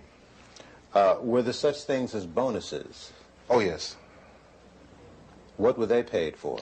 Bonuses were paid for, suppose while you were meeting with, or you were at a meeting with Bobby Seals, Chulai of the Red Army happened to come to the meeting too, which is something which would be a new development. That's bonus time. In other words, a hot piece of information. Hot piece, very hot piece.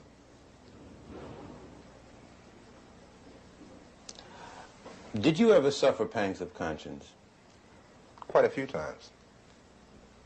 Quite a few times. I still suffer pains of conscience. I suffer from the fact that a lot of people trusted me and I misused that trust.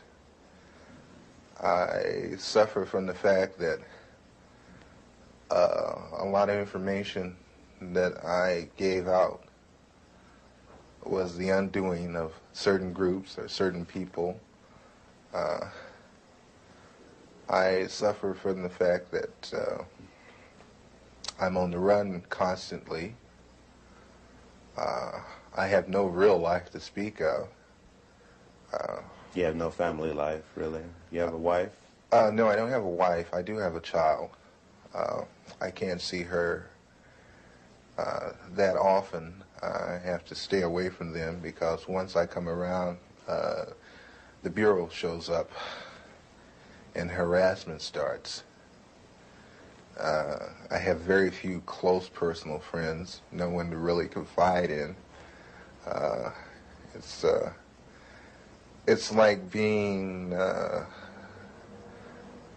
on the outside of a glass jar and everything is happening inside the jar, but you're on the outside. You can see it happening, but you can't participate. Why have you decided to talk to me? For the simple reason, I think this information should be getting out, should be put out to the public. I think not only black people, but everyone should become aware of what your so-called law enforcement agencies do to so-called enforce the law. Because between you, myself, and the audience, I've seen more felons in law enforcement than I have in prison. Many would say, well, look, you yourself just got through saying that the DLA was involved in criminal activity. What's wrong with wanting to put them in prison? How would you answer them? I would answer them this way.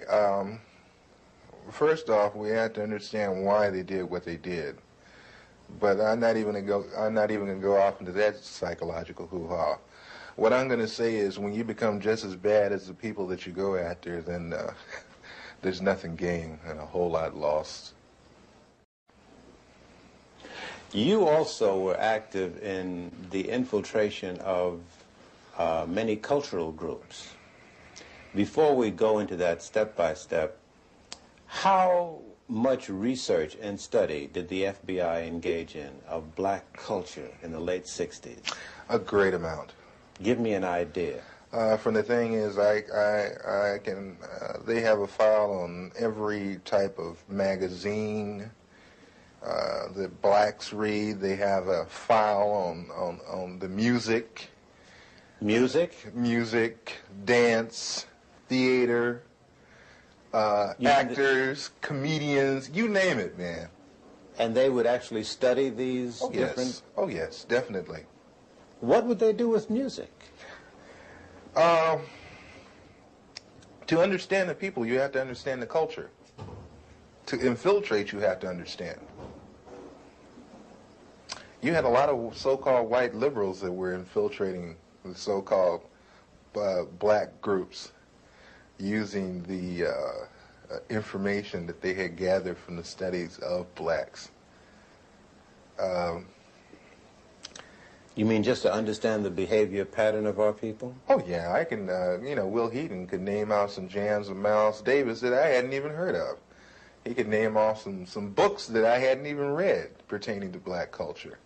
Do you ever see agents actually studying the music of... Yes, yes. Yes, I've seen them going over even video portion of cultural events. The understanding, like when, you have an organization like Leroy Jones' Black House. You remember that. Okay, Leroy Jones's place, which was done on the thing of tribalism. That's where I first heard the word Kintu, Mantu, Huntu, Hintu. These words of the African continuum. I learned that from an agent. He ran it down to me. They make in-depth studies of the personalities of the people they're dealing with, too, culturally. It always helps. It's a thing of, you can take their culture and use it against them. How large would you say an extensive collection on our culture would you say the FBI has? Would you rate it as large as a particular library, like the Schomburg Library in Harlem? Or I would rate it better. I would rate it better, and the fact is that they go into details that we probably would overlook. Will Heaton used to meet me in different places. You know, Will Heaton, that was one of my supervising agents. There is a certain bar in the Los Angeles area where people into black cultural things met, and Will Heaton used to meet me there. And he would go into very long and tiring conversations with some very articulate brothers about culture, African culture, and Afro-American culture. Tell me about some of the cultural organizations that you infiltrated and what you did. PASLA, Mafunde, Watts Writers Workshop, which they had. The Watts Writers Workshop? Yes. Watts Writers Workshop, which was one of the oldest established black writers workshop. That place was burned down. Yeah. The Bureau had it burnt down. How do you know that? I know because I participated. I did the arson. You burned down the Watts Writers? Yes. Why did they want it to go? At the time, funding had been cut to the workshop, had been cut out, but it looked like there was a possibility of a grant being given back to the workshop. And if there was no theater, there would be no grant. How did you do it? 2 cans of kerosene, Purex bottle, gasoline, and a flare, highway flare. Why didn't you use more sophisticated stuff? Oh, no. No. You're never overly sophisticated. It's too obvious. This way you make it look like, maybe somebody in the neighborhood that got kicked out of the theater at one time got mad and came and burned the damn theater up, that kind of thing. But you were involved in this theater? I mean, didn't it get to you at all what you were? Hey, man, that got to me a great deal. I love that theater. I built the stage. You built the stage? Oh, yeah. When I got to the workshop, the stage that had been, the original stage that had been built needed an extension on it. The original part of the stage was in terrible condition. They had no lighting system. I put the lighting system in myself. I put the stage in myself. And that was a stage, man. And that was a theater. It's a nice theater. Who was the director of that workshop? Harry Dolan. Harry Dolan. Some very, very well-known artists supported that workshop, gave money to it. Some very well-known artists came out of the Watts Writers Workshop. Glenn Tubman, Yaphet Kotto. Sidney Poitier used to come down there and give a class. Sammy Davis Jr. used to come down there all the time. Quincy Jones used to come there and give music classes. We had our own 8-track studio setup for sound. We had our own sound room there. Was part of your other activities and responsibilities to study the profiles of celebrities who were supportive of organizations? Definitely, and especially, like I said, psychological backgrounds, weaknesses and strengths. Did he have a weakness for blondes? Did he have a weakness for money? Did he snort cocaine? Did he smoke marijuana? They even get into, and that's one thing the Bureau loves is their sexual background. They have files and files on different blacks, not only celebrities, but a lot of others, sexual activity. What would they do with this information? Oh, that's used as a weakness.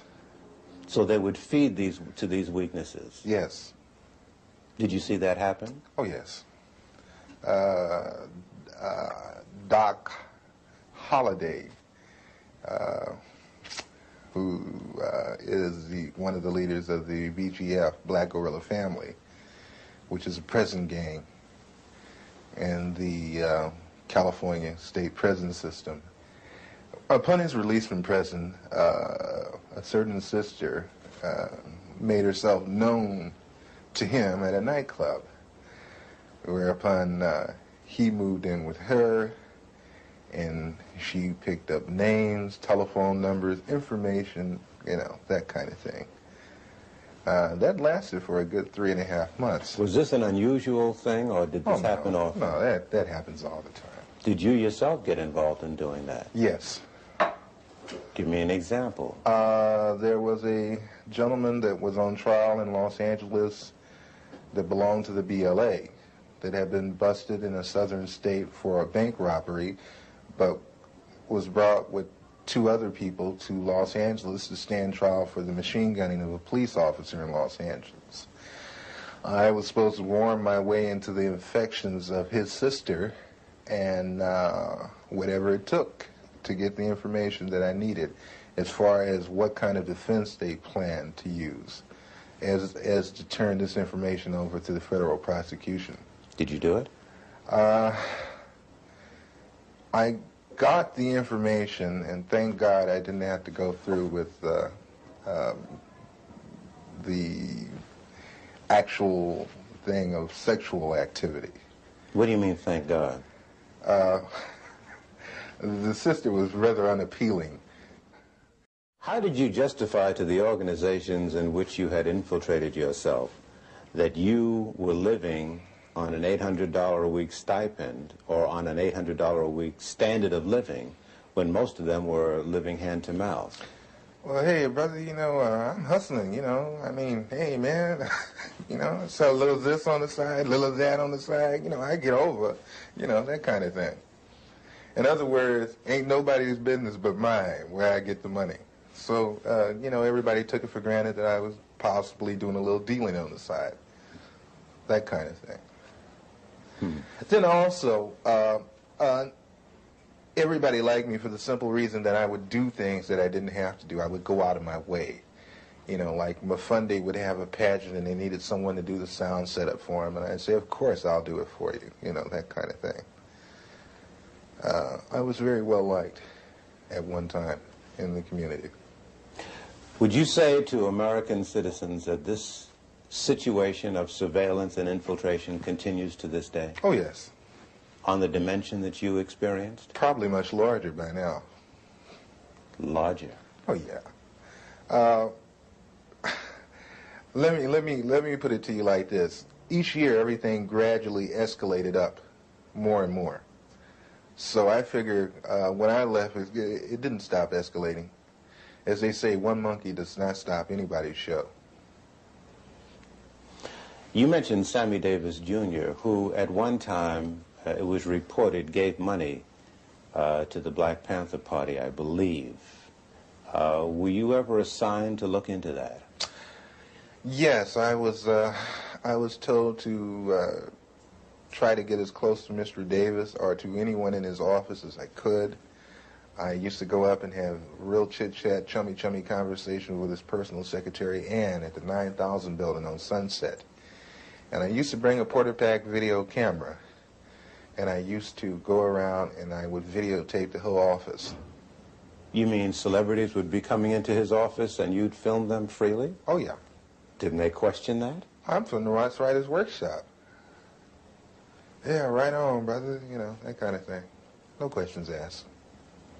Same thing with the NAACP Image Awards. You know, they were very interested in people like Sammy Davis Jr. There was another black in Los Angeles that they were very interested in because, not Los Angeles, but in Sacramento, Nathaniel Colley, who's attorney for the NAACP. And I know Nat. And they wanted information on him, just for the simple reason that he's an attorney for the NAACP, which makes no sense to me, but must make a lot of sense to them because they use the information. You've been called upon to testify in Washington. Before who? Before the Senate committee. I was called first to testify before the church committee, and I did go to Washington, D.C. I did testify to those people, and I want to say right now that the committee was full of smack. They got loads and loads of information and didn't even use it, didn't release it. I had tapes that I offered to them in evidence against the Federal Bureau of Investigation with conversations of me and my supervising officers where he's telling me to obtain certain articles for him by stealing. Don't get fingerprints on it. We can really use that. Did you take the weapons over to such and such? The church's committee told me that they couldn't use the tapes because the tapes were gotten by illegal means. What would you say about the composition of the committee panel that questioned you? I can say that's for the birds too, because the same people that I was talking about were the same people on the panel with the church's committee. What do you mean? When I came in the room to be interviewed by the so-called people from the church's committee, the representatives from the Federal Bureau of Investigations were also in the room. FBI agents were a member of the church committee panel? They were there with the investigators for the church's committee asking questions just like the church's committee. And see, this is another thing that I find fault with, and this is another reason why I am not going to Washington, D.C., is that, again, I have been asked to come again for the second time. I'm not going again. For the simple reason that when I went up there with the idea that there were agencies investigating the Federal Bureau of Investigation, not the Federal Bureau of Investigation investigating itself. You're on the lam, almost. Do you have a sense that you're going to be arrested and go to prison? Oh yeah, eventually. Eventually, when things come to a head, it has to. It has to be that way. No other way around it. What would you say to citizens who sit and listen to what you've said and have a sense of frustration and helplessness? There are some agents, the old line agents, that disagree with the tactics that were used during the so-called COINTEL period. But one thing I don't want us to jump off of is that people always talk about, they're talking about COINTEL now so heavily. I'm not talking about COINTEL, I'm talking about a thing called BD, which was better known as Black Death. The Black Death was set up for a simple thing of infiltrating black organizations and black groups, whatever. Where was this Black Desk, or were there a number of them? There were a number of Black Desks, but the head Black Desk was in Washington, D.C., controlled by Sullivan. And the... Was he black? No. Mm-hmm. And what was the function of the Black Desks all over the country? I guess there were dozens.